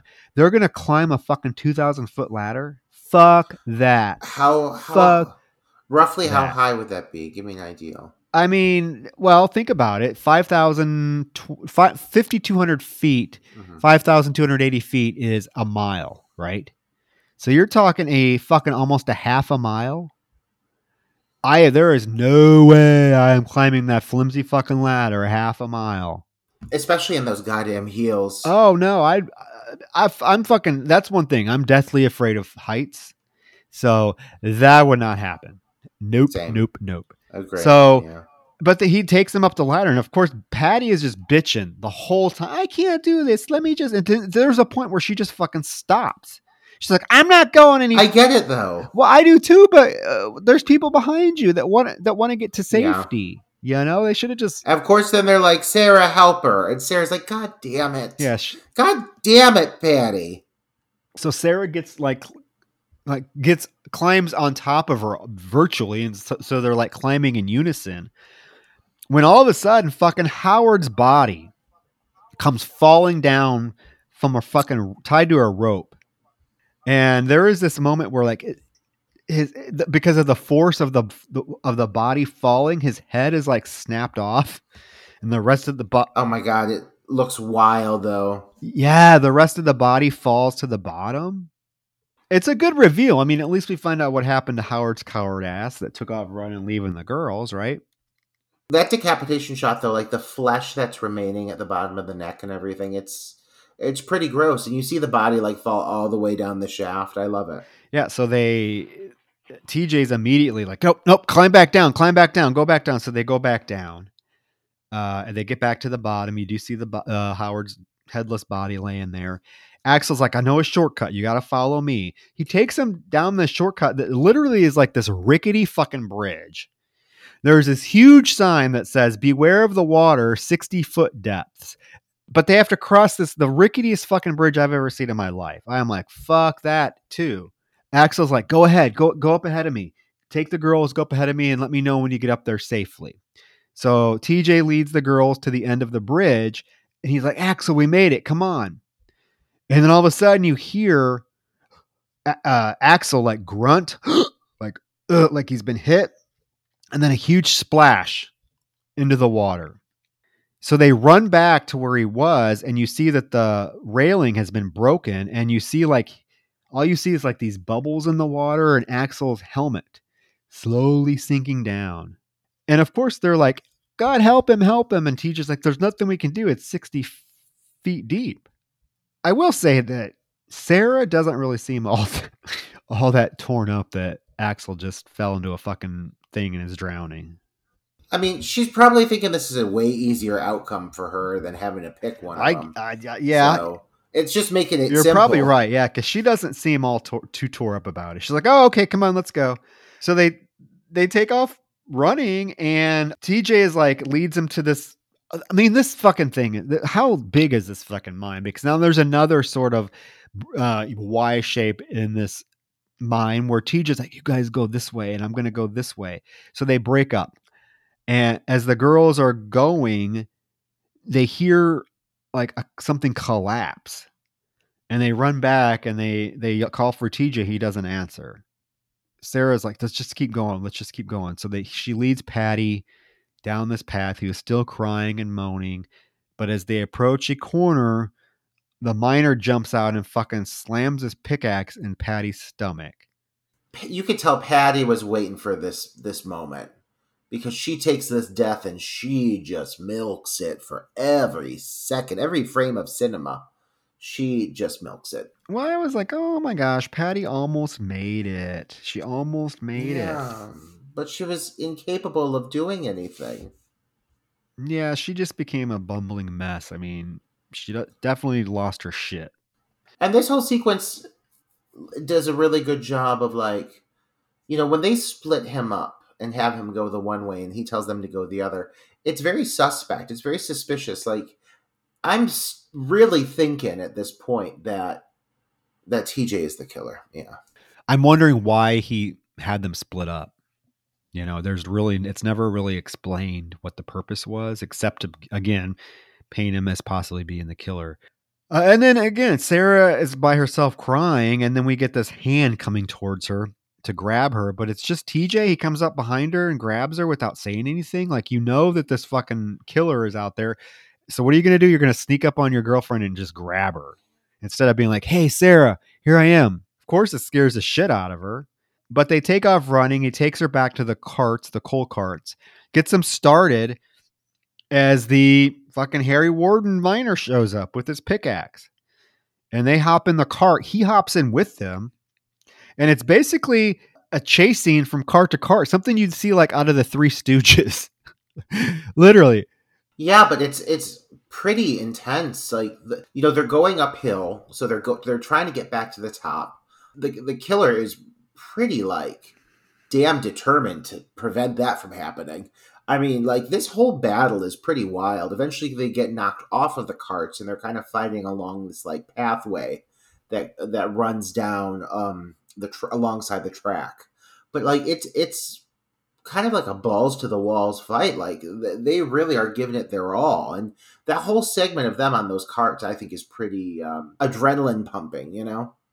It is. It just reminded me of like something you'd see like the Three Stooges or something, where like they're literally hopping from cart to cart, being chased. You know what I mean? Yeah. But it's pretty suspenseful. They do get out of the cart. Well, the miner knocks TJ out of the cart, and so Sarah jumps out too. And there is a battle between the miner and TJ as TJ is protecting himself with a shovel. The miner is swinging the pickaxe. He does get Sarah and him into a separate little room. Yeah. It's called something. There's a sign on top of it. I don't remember what they call it, but it's a separate little room. It's off of the main path of the mine. And there's, again, it's a knockout, drag 'em out fight. To the point where the miner knocks TJ down and is going to hit him with the pickaxe when Sarah comes up behind him with a big old fucking rock and bashes him in the back with it. He knocks TJ down again and swings his pickaxe, but it gets stuck in the wall and he can't get it out. So he pulls out his knife and he's going down to stab TJ when Sarah quickly thinks to pull the mask off of him to reveal that it's Axel. Oh my God. Who'd have thought? I was not thinking that would be the case at all at this point. Though him drowning did seem like there had to be more to it. Yeah, because that was my thing. For such a prominent character, to kill him off like that would have been a huge like cheat or disservice. Like, this is a main character and you're going to give him an off-screen lame death like that, where we don't even know what happened to him. But TJ looks up at him and he's like, Axel, why? And we get this flashback and we find out that one of these supervisors 20 years ago that was murdered by the real Harry Warden was Axel's father. And Axel was actually in the room hiding under the bed and saw the whole thing. Yeah, so that's the extra like tidbits that they gave us at the beginning, though it seemed kind of exaggerated. That's why it was so exaggerated and so specific, because it all ties back into why he is this deep-seated hatred for these Valentine's Day dances. Because his father was murdered on Valentine's Day because of, right, the Valentine's dance. So when he's distracted, like he's having this flashback, you can tell he's in a trance. Axel or TJ picks up a big boulder and slams it into his chest and knocks him backwards, which knocks him into like the wooden beams and collapses that part of the mine so that he's trapped. TJ and Sarah get out just as the sheriff and mayor and the whole cavalcade show up. It's revealed that, they tell him that it's not Harry Warden, and the sheriff's like, I know. I got a call back from the mental hospital, and Harry Warden died 5 years ago.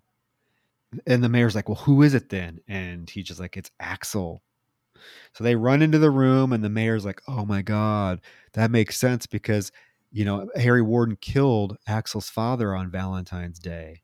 And as TJ and Sarah are kind of leaving, one of the workers or one of the emergency workers is like, he's still alive. And Sarah's like, I want to go back and see him. So they run into the room and they see that it is like his arm. He ripped his own arm off, right? Because his arm was caught on a beam. So he must have ripped his whole arm off, and they see him and he's on the other side. They can't get to him because it's just a small opening. And he's like, ha ha ha, here I come, Harry Warden. This whole town is going to be killed. And he's like, Sarah, be my bloody Valentine. Maniacal laugh, and takes off. And the film basically ends with another laughter. And then the credits have a nice original theme song. Yeah, it does. It does have that theme song. One thing I really like about like the build up to the finale, as you have the two protagonists. Now they've been established, the protagonist, because it's revealed that it's Axel who's the killer. You have Sarah and TJ trying to make it up the hill or up the track by whatever means necessary, while you have the police force and the mayor and all them running down. It's like literally down to the second. Like they make every minute, every second of this feel like it counts. It really is like just mounting and swelling suspense. And I do think that this film does have one of the best payoffs in the sense of a grand finale compared to a lot of other films of the genre, especially earlier ones. I do feel that, when this movie, when it hits and hits hard, it makes for some of the most memorable sequences within the genre. Like this movie does not, I think, get enough recognition as one of the defining slashers that really set the blueprint for what we expect from the genre today. I would agree. I mean, this was still early in the 80s. People need to realize this. This was released in 1981. Probably filmed in mid 1980, late 1980s. So it was just the start of the slasher boom of the 80s. I mean, think of the film. The only really films that had come before this were Halloween, Friday the 13th, and a few of the other ones. And the whole basis of this film were the film producers saw the success of Halloween and Friday the 13th and wanted to cash in on it. And they were thinking, what is one holiday that doesn't have a horror movie revolve around it? And they came up with Valentine's Day, and they filmed the film under the title of The Secret because they did not want it to get out that they were making a Valentine's themed horror film, because they didn't want the idea stolen, because holiday horror films were all the rage at this time. But I really appreciate the fact that they went in a completely different direction with the film and gave us, like I said, an adult cast, instead of doing the camp counselor, the babysitters, the anything like that. This is a blue collar small town. And you are right. I mean, this film to me set the standard for what a effective kill scene should really look like in a slasher film. So the film does not get enough credit for that. And I wonder if the fact that it was released heavily cut Absolutely at the time if that played into it, because if, like I said, if you watch the VHS heavily cut version of this film, it's not gory. Yeah. Oh, I'm sure that played a huge factor in it, because those scenes, I think, were originally conceptualized to be violent. When you remove that from it, you remove the core pacing and intention of the scene, you know? So at least now we're able to see it pretty close to what it was originally visualized to be. I'm grateful for that cut that was released on Blu-ray, because it really does add a whole other layer to this film, and it makes it, I think, that much more enjoyable. Yeah, I mean, I remember like the DVD version that came out that had the original uncut scenes, but you had to, like, you played the version, you could play either version, but if you played the one with the uncut portions reinstated in the film, you could completely tell that they were not part of the original film. Does that make sense? Like, the quality was really bad. It wasn't until the Blu-ray release that they really cleaned them up and made them look seamlessly embedded into the rest of the film. And you're right, it adds so much to the film in terms of impact, because they literally are some of the most creative and elaborate deaths out of that time period. We're not just talking about, oh, someone gets a machete through their throat slit with a machete. We're talking some pretty well thought out creative deaths that weren't being seen at the time. I mean, impaling on a shower head, being put in a fucking dryer. Good stuff. And the film definitely deserves a lot more credit than what it got. But however, I am pleased now that, probably the last, 15, 20 years, it really has seen a resurgence in popularity. And I definitely easily say that this is a classic slasher film.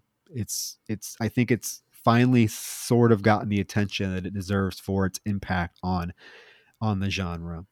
Yeah. Oh, absolutely.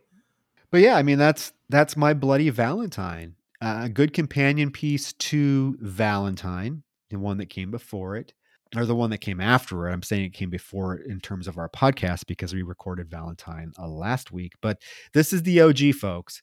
And so, yeah. Anything else you want to say about the film? I mean, I just really think that this movie, one of the reasons it grabs my attention so quickly and maintains it, is the cast is standout. It's a lot of likable, relatable, like we said, blue collar individuals played very believably. So when the movie's not worried about killing and slashing and cutting and digging out hearts, you're dealing with people who seem to be pretty damn well played, pretty well executed. And you don't always get that from this era, from this genre. So I'm thankful for that.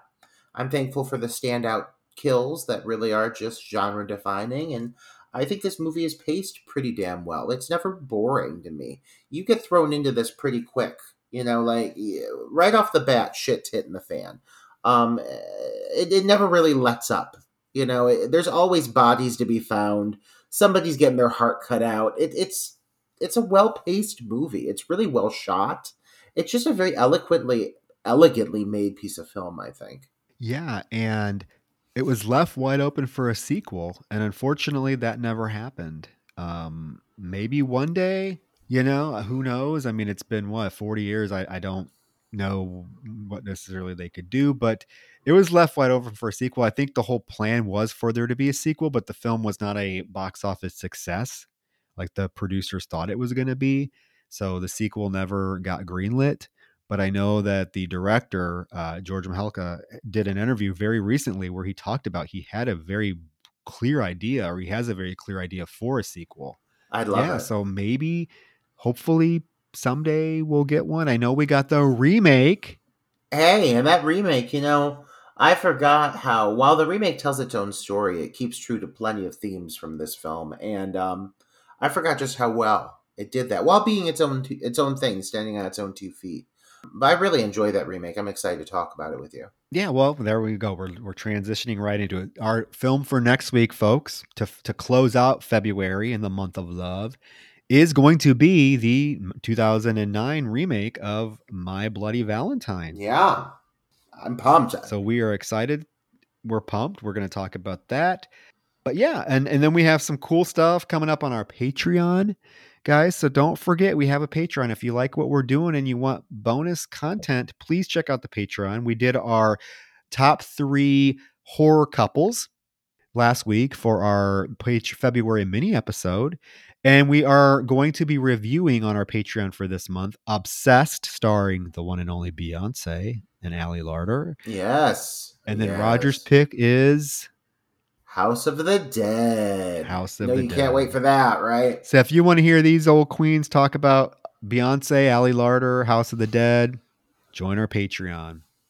Join it. Leave us some love. Leave us some reviews. Yeah, that's another thing. If you don't want to join the Patreon, but you want to show us some love, the best thing you guys could do, seriously, the best thing you could do is go to Apple Podcasts or Spotify, whatever you listen to on Apple, and give us a 5-star review rating. Just click that little 5-star, submit, write something nice if you want. But that really is, one of the best things you could do for a show like ours, because the more ratings we get, the more positive ratings we get, the higher we show up in search engines for people searching for specific keywords for podcasts. Like if they're searching for horror movie podcasts, then ours will more than likely come up if it has more reviews. That's why they're important.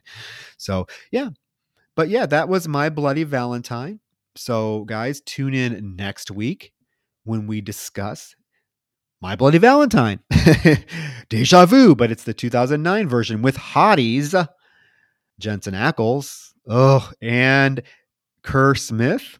Jensen Ackles, yes. And a scream queen in her own right, Miss Jamie King. I love Jamie King. I love her in Black Summer. Oh my God. Yeah, it's a real treat. It's a real treat. I'm excited to talk about it and then compare it to this, because I think that'll make for a good time. Oh, for sure. For sure. But guys, as always, thank you for tuning in. We hope you enjoyed the episode. Give us some feedback. If you agree, disagree, you love the film, follow us on social media, Instagram, Facebook, all that fun stuff. Twitter, Dark Night of the Pod. But guys, that's it. So have a wonderful night until next week. We love you. Don't lose your heart. Alrighty, listeners, we have a little extra post-Valentine Day treat for you. Right now, I am joined by actress Hélène Udy, who portrays Sylvia in My Bloody Valentine, the film we just discussed. She also has countless other film and television role credits, such as Dr. Quinn Medicine Woman, Stephen King's The Dead Zone, lots of stuff. So, Hélène, thank you so much for taking time out of your schedule to join me. Well, my pleasure. And you forgot to mention Mrs. Claus. Oh yeah, well I was getting there. Yes, me and Hélène have worked together. She was in my Christmas themed slasher, Mrs. Claus. Mm-hmm. So we got to work together there, and it was a lot. It was a lot of fun. So you went from Valentine's Day to Christmas. Yeah, exactly. I've got it all covered. I just need Halloween now. Well, that could be possible. Yeah. So just tell our audience, tell our listeners just a little bit about yourself for those of it that might be a little bit unfamiliar. Sure. Well, I am from Montreal, Canada. That's where I grew up, although I'm officially American because I was born in Albuquerque, New Mexico. But I grew up in Canada, and that's really where I got my start. I'm going to date myself, but I was lucky to be, a little teeny bopper during the original Canadian film boom, and they produced all sorts of crazy stuff. And that's where My Bloody Valentine came from. And then I went from there to Toronto, did a little bit of work. And by the time I was 21, I went to New York when I was 21, did a soap there. And on my 22nd birthday, I came to Los Angeles. And I started working here as an actor. And I've been really lucky that I've been acting all my life. And it's I'm pretty old now. Well, we are all getting pretty old now. So, I was looking at, how long ago My Bloody Valentine came out. And it does, for me, a kid growing up in the 80s, it doesn't seem like it was that long ago, right? But then you're like, oh my gosh, it's 40 years ago? Yeah. Is it really? Yeah, I would say that's right. Yeah, it came out in 81. Yeah, so 40 years ago. I Crazy. know. How old were you when you did My Bloody Valentine? 13. No. 12. I wasn't born yet. No. No, I think I was 16. Oh, really? Yeah, Okay. I was young. I Oh, was young wow. during Bloody Yeah. I was the youngest person on the set. And I was pretty young. Yeah. Yeah, I started my career. Was very lucky. I might have been 17, actually, come to think of it, because Pinball Summer, I must have been 16 for Pinball Summer. That was George Mahalka's first movie. And then this was Okay. his second movie, and I might have been 17. Yeah. So you had worked with them before. So was that your like in to be part of My Bloody Valentine, or how did you get involved with the film? Yeah, I was so lucky. My father was really instrumental in getting me out there. I'm amazed by my father. He got me into theater school. He locked me in the basement and had me learn Lady Macbeth off by heart, and directed me. And I was only 15 years old when I got to theater school. So, he knew what it took to do something right. And then he would always find these things in the paper. Anyway, a film came to town, and I decided that I wanted to be on the movie. I didn't really care what I did. I just wanted to experience what it was like to be on a movie. And I ended up being a production assistant for free. And I was a free production assistant. And it was a movie called He Shoots, He Scores with Vince Van Patten. Right? And Vince Van Patten was dating Farrah Fawcett at the time. And so he was a big deal. And he was a cutie. I had such a crush on him. I could barely speak around him. And then George Mahalka was the locations manager on that movie, just by chance. And then he put an ad in the paper, like Craigslist, basically, for looking for people for this movie, Pinball Summer, that he was producing or that he was directing. And my father, again, saw that ad in the paper. And I went there. And the fact is that George had seen me in the production office anyway. So he had seen me around as a little teeny bopper, around this production office. So when I came in for the audition, I think I had a little leg up there. And I remember doing this audition, and it was with the first AD. This is for Pinball Summer. It was with the first AD, and the first AD was a terrible actor. He was awful, and he was flirting with, like, the setup was flirting with girls on the beach, and this guy was just so bad, such a bad actor, that I couldn't, because of the kind of acting that I do, that I couldn't fake it. I was like, I am not interested in you. So in the audition, I did the opposite of what was expected. I was just being myself, and they thought that was so funny. They thought it was funny. They recognized the humor of it. I didn't know that I was being humorous, but that's what they recognized. And I think it was really, so many combination of factors got me the job on Pinball Summer. And then I was really just lucky that when it came to his next movie, George wanted to give me a part. He had to make sure that I could scream, because apparently not all actors can scream, like, convincingly. Oh, yeah. Right. So my audition was, I went over to the production office and I screamed my ass off. And they were like, okay, she's a screamer. She knows how to scream. To this day, I've never had any trouble screaming, as some people may know. So that's how I got that idea. That's how I got that job. So it was you're working with him on Pinball Summer, got you the the in and My Bloody Valentine. Yeah, but working for free as a production assistant on a movie got me to meet George Mahalka, who coincidentally put an ad out in a paper that my father saw. You know what I mean? Like, all of those things had to line up, and it's pretty cool. They did. Yeah, absolutely. And yeah, your scream is definitely a memorable one in the film, and we're gonna get to that. But and yeah, Vincent Van Patten. I'm sure everyone remembers his blonde locks from Hell Night. Oh, was that what that was? Hell Night? Oh, okay. Yeah, he was in Hell Night. Yeah, another slasher film. Him and Linda Blair. Wow. It came out around the same time My Bloody Valentine did, early 80s. Oh, wow. Yeah, speaking of which, okay, so My Bloody Valentine came out pretty early in the 80s, kind of at the beginning of the slasher boom. The Yeah, 80s was kind of definitely. the golden Yeah, era of yeah. the slasher film.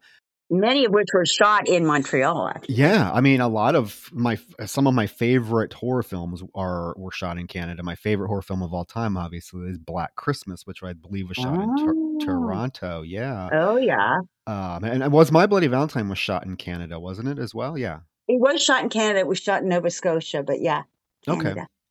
So,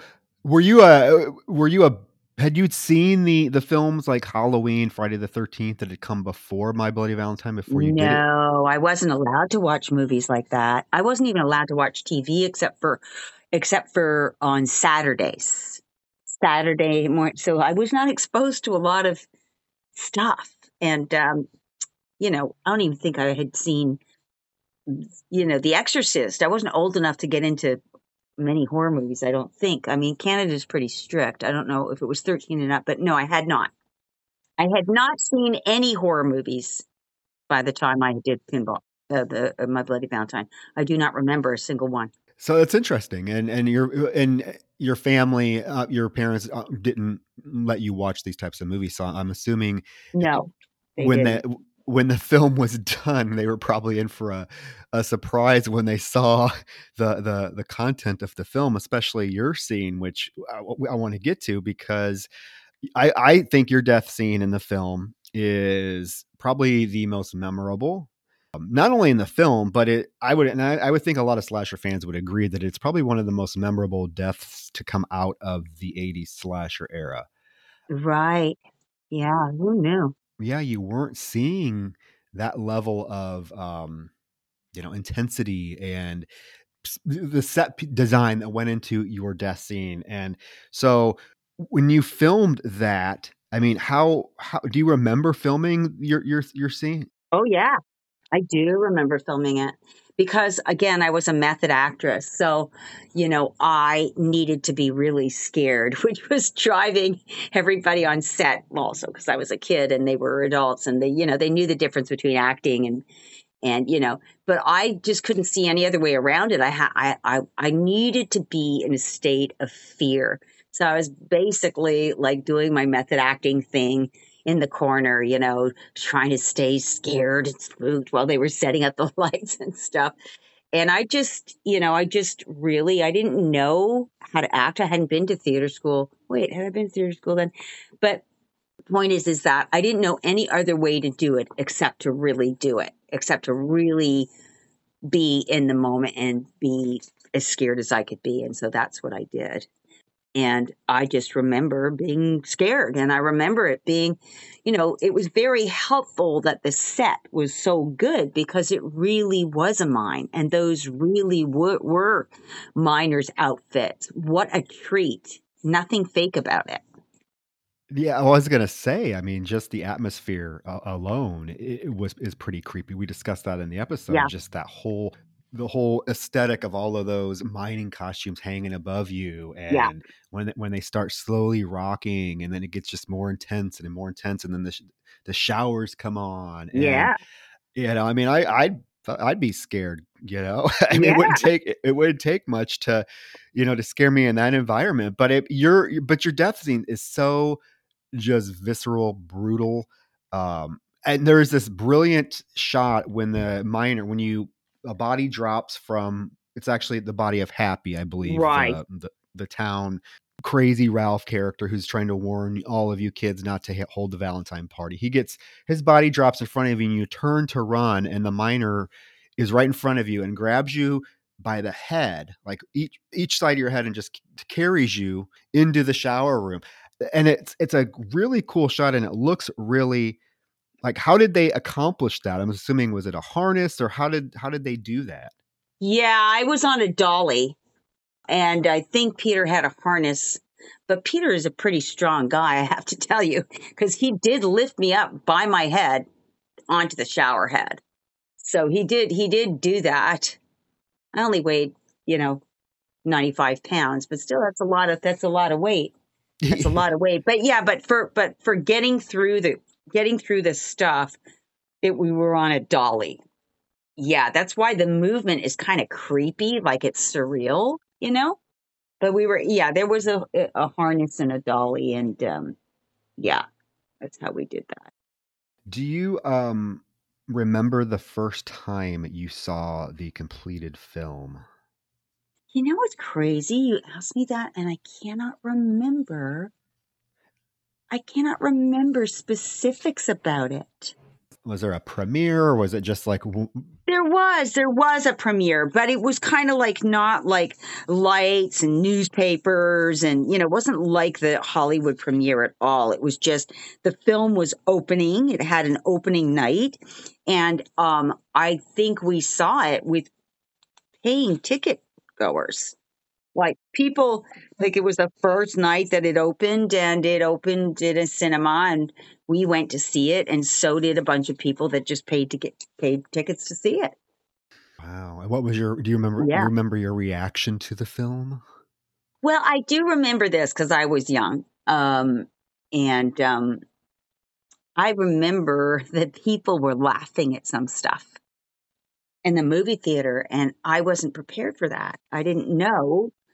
But, when I look at George's work, George has got a great sense of humor. And there was funny stuff in it.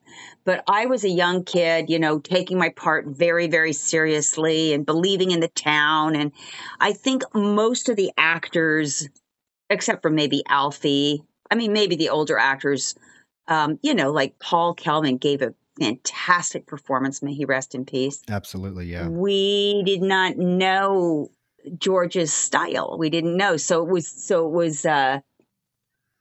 was shocking. It was surprising. I won't say it was shocking, but it was surprising. It was surprising. We weren't prepared for that. But now that I look at the movie, I love it. I love the style, and I love the schmaltziness of it. And I just love that movie.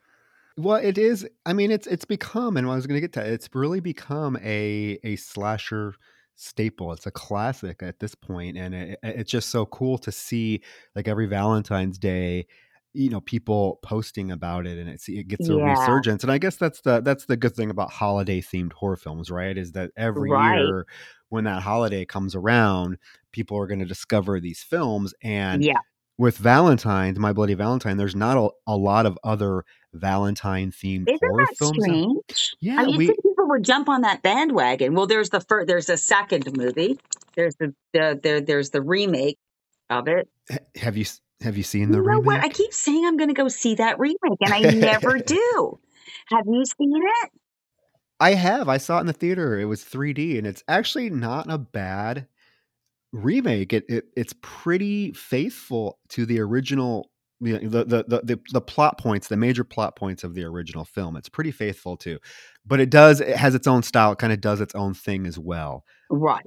It's probably updated, because it was so 80s, like it's got an 80s style. So I imagine that was, they added the 21st century flair to it, But God, that was 2009. So that was over 10 years ago. Yeah. Crazy. Wow. Yeah. So, it's, how does, when you look at the film and kind of its success and its legacy, and it just continues year after year to, it seems like, grow a fan base. I can imagine that was never really something you'd expected with this film, right? No, I myself as an actor just took all my jobs seriously. I never expected to be, a screen queen. I just didn't even think about it. And there were many, many years in between. It's really the internet that let us know how popular this movie was getting, because, there was no fan club, there was no writing, there was no letters, there was no nothing until the internet. And suddenly people were, finding me or finding the cast and putting up pages and asking questions or whatever. So really, a good 20 years or so, I would say, like maybe in 2000, suddenly we started to be aware that it was a thing, I would imagine around that time, it was early 2000s, that I think that they finally recovered all of the footage that was cut from the film. The film had to be severely cut by the MPA to get a R rating. So they cut out Right. a lot of the gore. I mean, the original version, I think, that was screened and that made it to home VHS is virtually goreless. Right. And that may contribute to why it's comedic in a lot of ways too, right? Because you don't get that guttural feeling that you do now in horror movies. No, and You there know? is a lot of little like black comedy elements that are inserted in the film. Like they find the heart in the pot of hot dogs, and they Yeah. think nothing of it. You know, they're like, oh, somebody must be playing a joke, stuff like that. But it wasn't, I think, until that uncut footage was recovered and restored and put into the film again that people really then, especially slasher fans, gained a much better appreciation for the film and its impact on the slasher genre and films that came after, because the gore effects in this film are some of the best set pieces in 80s horror come from this film. Yeah. Your death scene when you watch it uncut, like the uncut version, is just a whole new level of just brutal, and everything Yeah. looks. It's a very famous Los Angeles special effects. Oh God, I've forgotten the name of them. But they did The Man Who Fell to Earth. Like they paid a lot of money to get the special effects right. Yeah, for sure. So yeah. And also Tom Kovacs, his death, I'm sure you know this, was the only film that was not recovered. So it was shot, and apparently it would have outdone my death. Yeah, it would have outdone my death in terms of gore and suspense and all of that. And they just, cuts very quickly to them, but I think they get skewered with the ice pick, and apparently it was a really bloody, frightening scene. So it's a pity that these things we'll never know. Yeah, because that's the death. That's one of the few death scenes in the film that you don't actually see That's happen. right, You and see it actually was the worst one. Oh Yeah, wow! See, you see the aftermath, but you don't actually see it yeah, happen. So that's very interesting to know. yeah. Wow. I'm glad that what was recovered because it gives a whole new. It just the movie just packs that more of a punch when you actually have all of that back intact. Yeah. Oh, for sure. Do you have any like memorable, like besides your filming your death scene, which I'm assuming was probably a an experience in itself, but is there anything else from this, like anything memorable experiences from the set that you remember? Just did everyone get along? I mean, you have a few scenes that you're in with like the entire cast, because it's a pretty large ensemble, so there's a lot of scenes with with the group in the bar and Yeah. decorating the Union Hall. I mean, do you have anything specific? You know what? We all got along so well. I mean, it's not lore, it's truth. We had so much fun, and we bonded like real friends on that movie. And everybody was so different. There was no competitiveness, and we just got along so well on that movie. It was just a lucky strike. I mean, you always have to look at the director, because obviously he does the picking, right?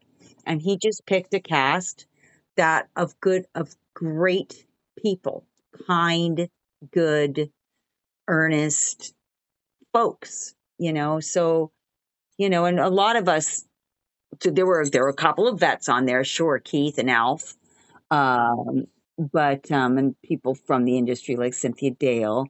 But most of us were green, and we were green and grateful, and just having the time of our lives. And we just adored each other.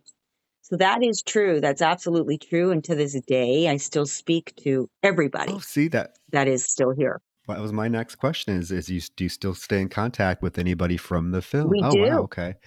Oh yeah, we do. We absolutely do. And we love each other, and we express it often. And it's funny, the older you get, the more you want everybody to know.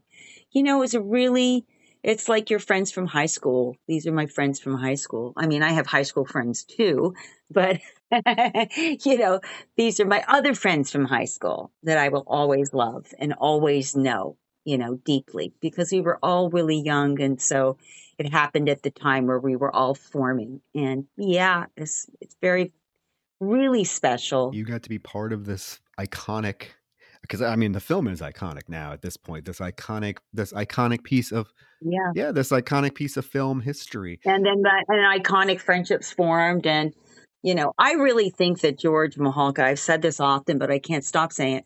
I think he's a genius, because I saw him, I saw A Pinball Summer as well. And, he didn't do anything. Nothing was incidental with him.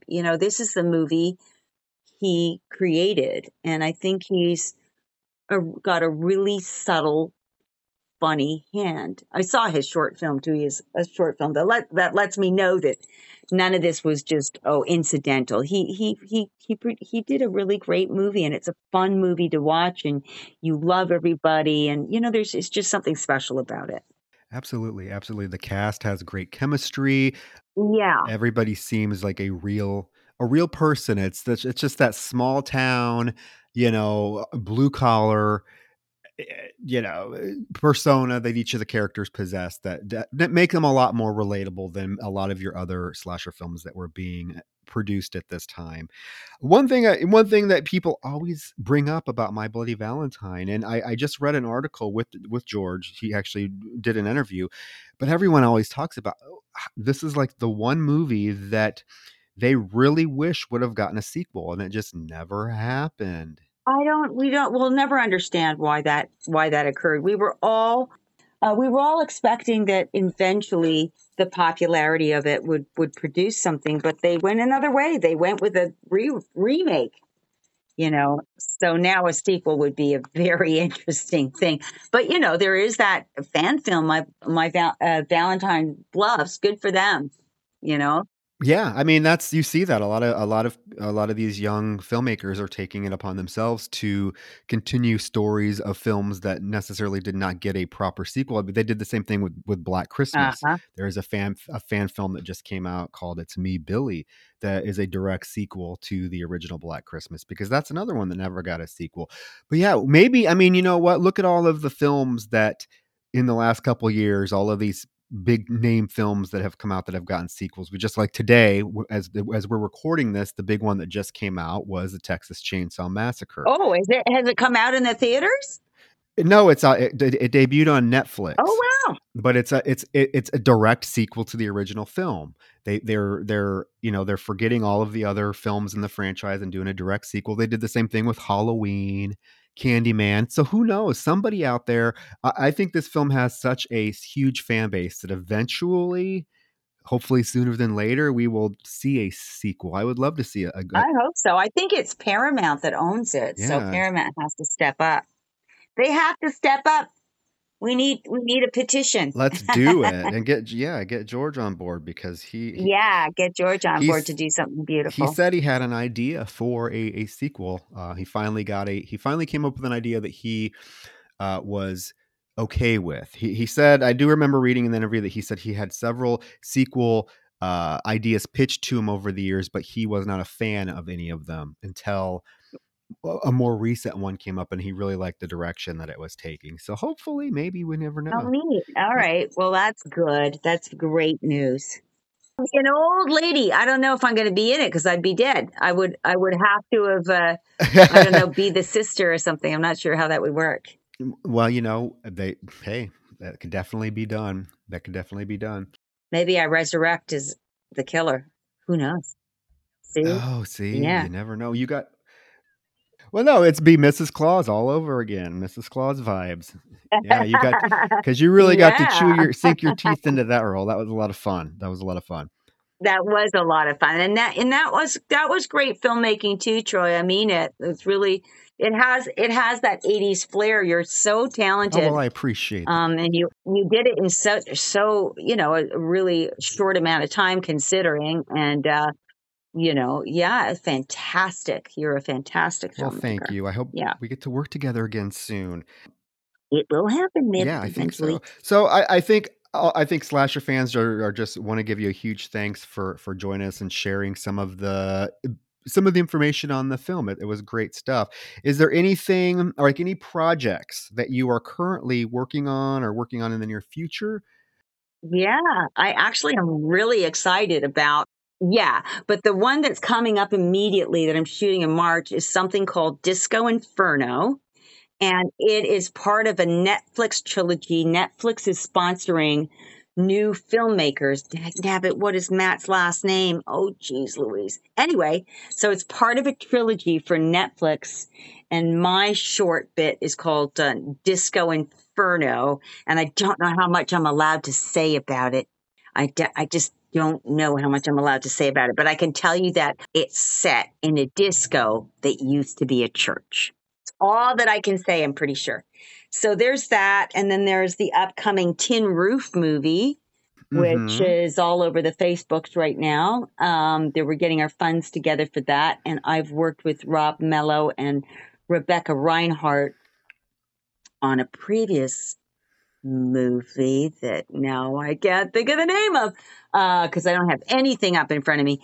But yeah, so that is going to be really fun. And the funniest thing about that is I've never been to summer camp like as a child, and we're shooting it at a summer camp, and we're staying in the bunks at the summer camp, and I can't wait. It's going to be so fun. And I know a lot of the people on the crew, so it will be like summer camp. So I'm really excited about that. And they're both talented, Rob and Rebecca, and Very and yep. talented and dedicated and just fun to be around. And yeah, it's definitely going to be a fun shoot. So I'm excited about that one. And I don't know what else I've got. You might know what I've got planned more than I do.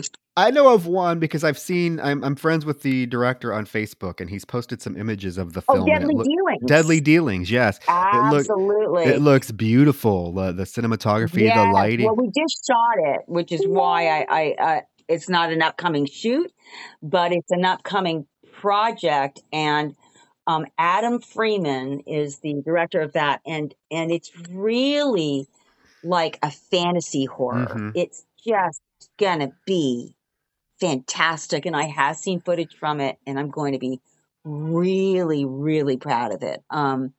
He just had a really strong sense of direction, and it's going to be unique in that way, and it's got a great story, and people will not be disappointed by that one. Yeah, it looks great. It looks great. I'm a big fan of just beautiful lighting and Italian giallo inspired lighting, and the film definitely has that 70s aesthetic to it. So I was like, okay, this is awesome. Yeah, yeah.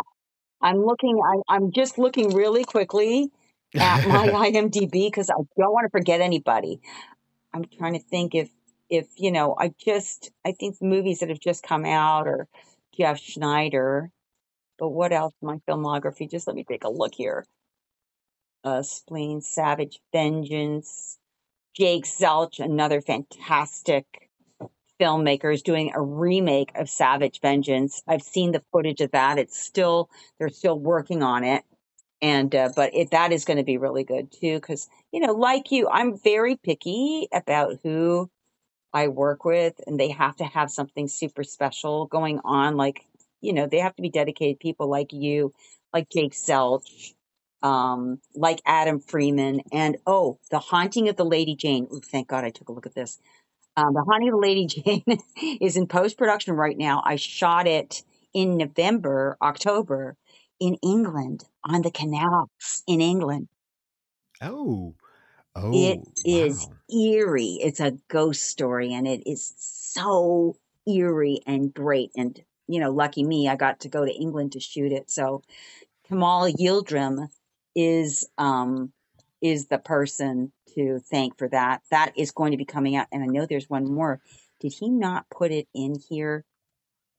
Yes, oh gosh, this is going to kill me. There is another movie coming out that I did. Why did he not put it up here? Oh, that's so upsetting because I cannot think right now. Jeez, I can't think, so I can't publicize him. I can't think of the name of the movie, and he's He's the kind of filmmaker that just wants to do the movie and doesn't bother to put it up on IMDb.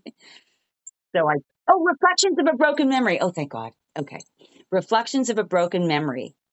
Another fantastic movie. Director Marco Bazzi. I hope I say that properly. He is obviously Italian, and it is a twisted sort of a horror movie. And I don't even want to give it away, but it is, it is Rosemary's Baby times 10. It is fantastic. And the lead actor in it, Raphael Dubois, is chilling. And I can tell you right off the bat, because you know right away that he's a killer. It starts with him, so I can tell you he's a killer, and it's chilling. And I can't wait for that to come out. So I've got a couple of movies I'm so proud of.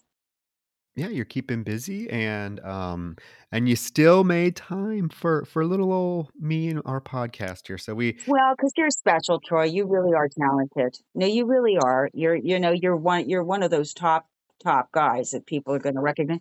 You're so prolific too. I mean, you've done a lot of movies. You're a vet at this point. Well, hopefully, How many have you done? How many? I've only done 3. 3 feet. Well, and how long though? Well, we did 3 feature. I did 3 feature films in a span of 3 years. That's really amazing. Yeah, and then I kind of wanted to take a break, and then obviously COVID hit, so that forced me really to take a break. Right. But now I'm going full-fledged with Mrs. Claus 2, so I'm excited about that. So yeah. That'll be great. Oh, one more I have to mention now. I'm glad I'm looking at my IMDb so people don't kill me. Monty Light and Blood Covered Chocolate. That will be coming out soon. Last year, I was working my butt off last year.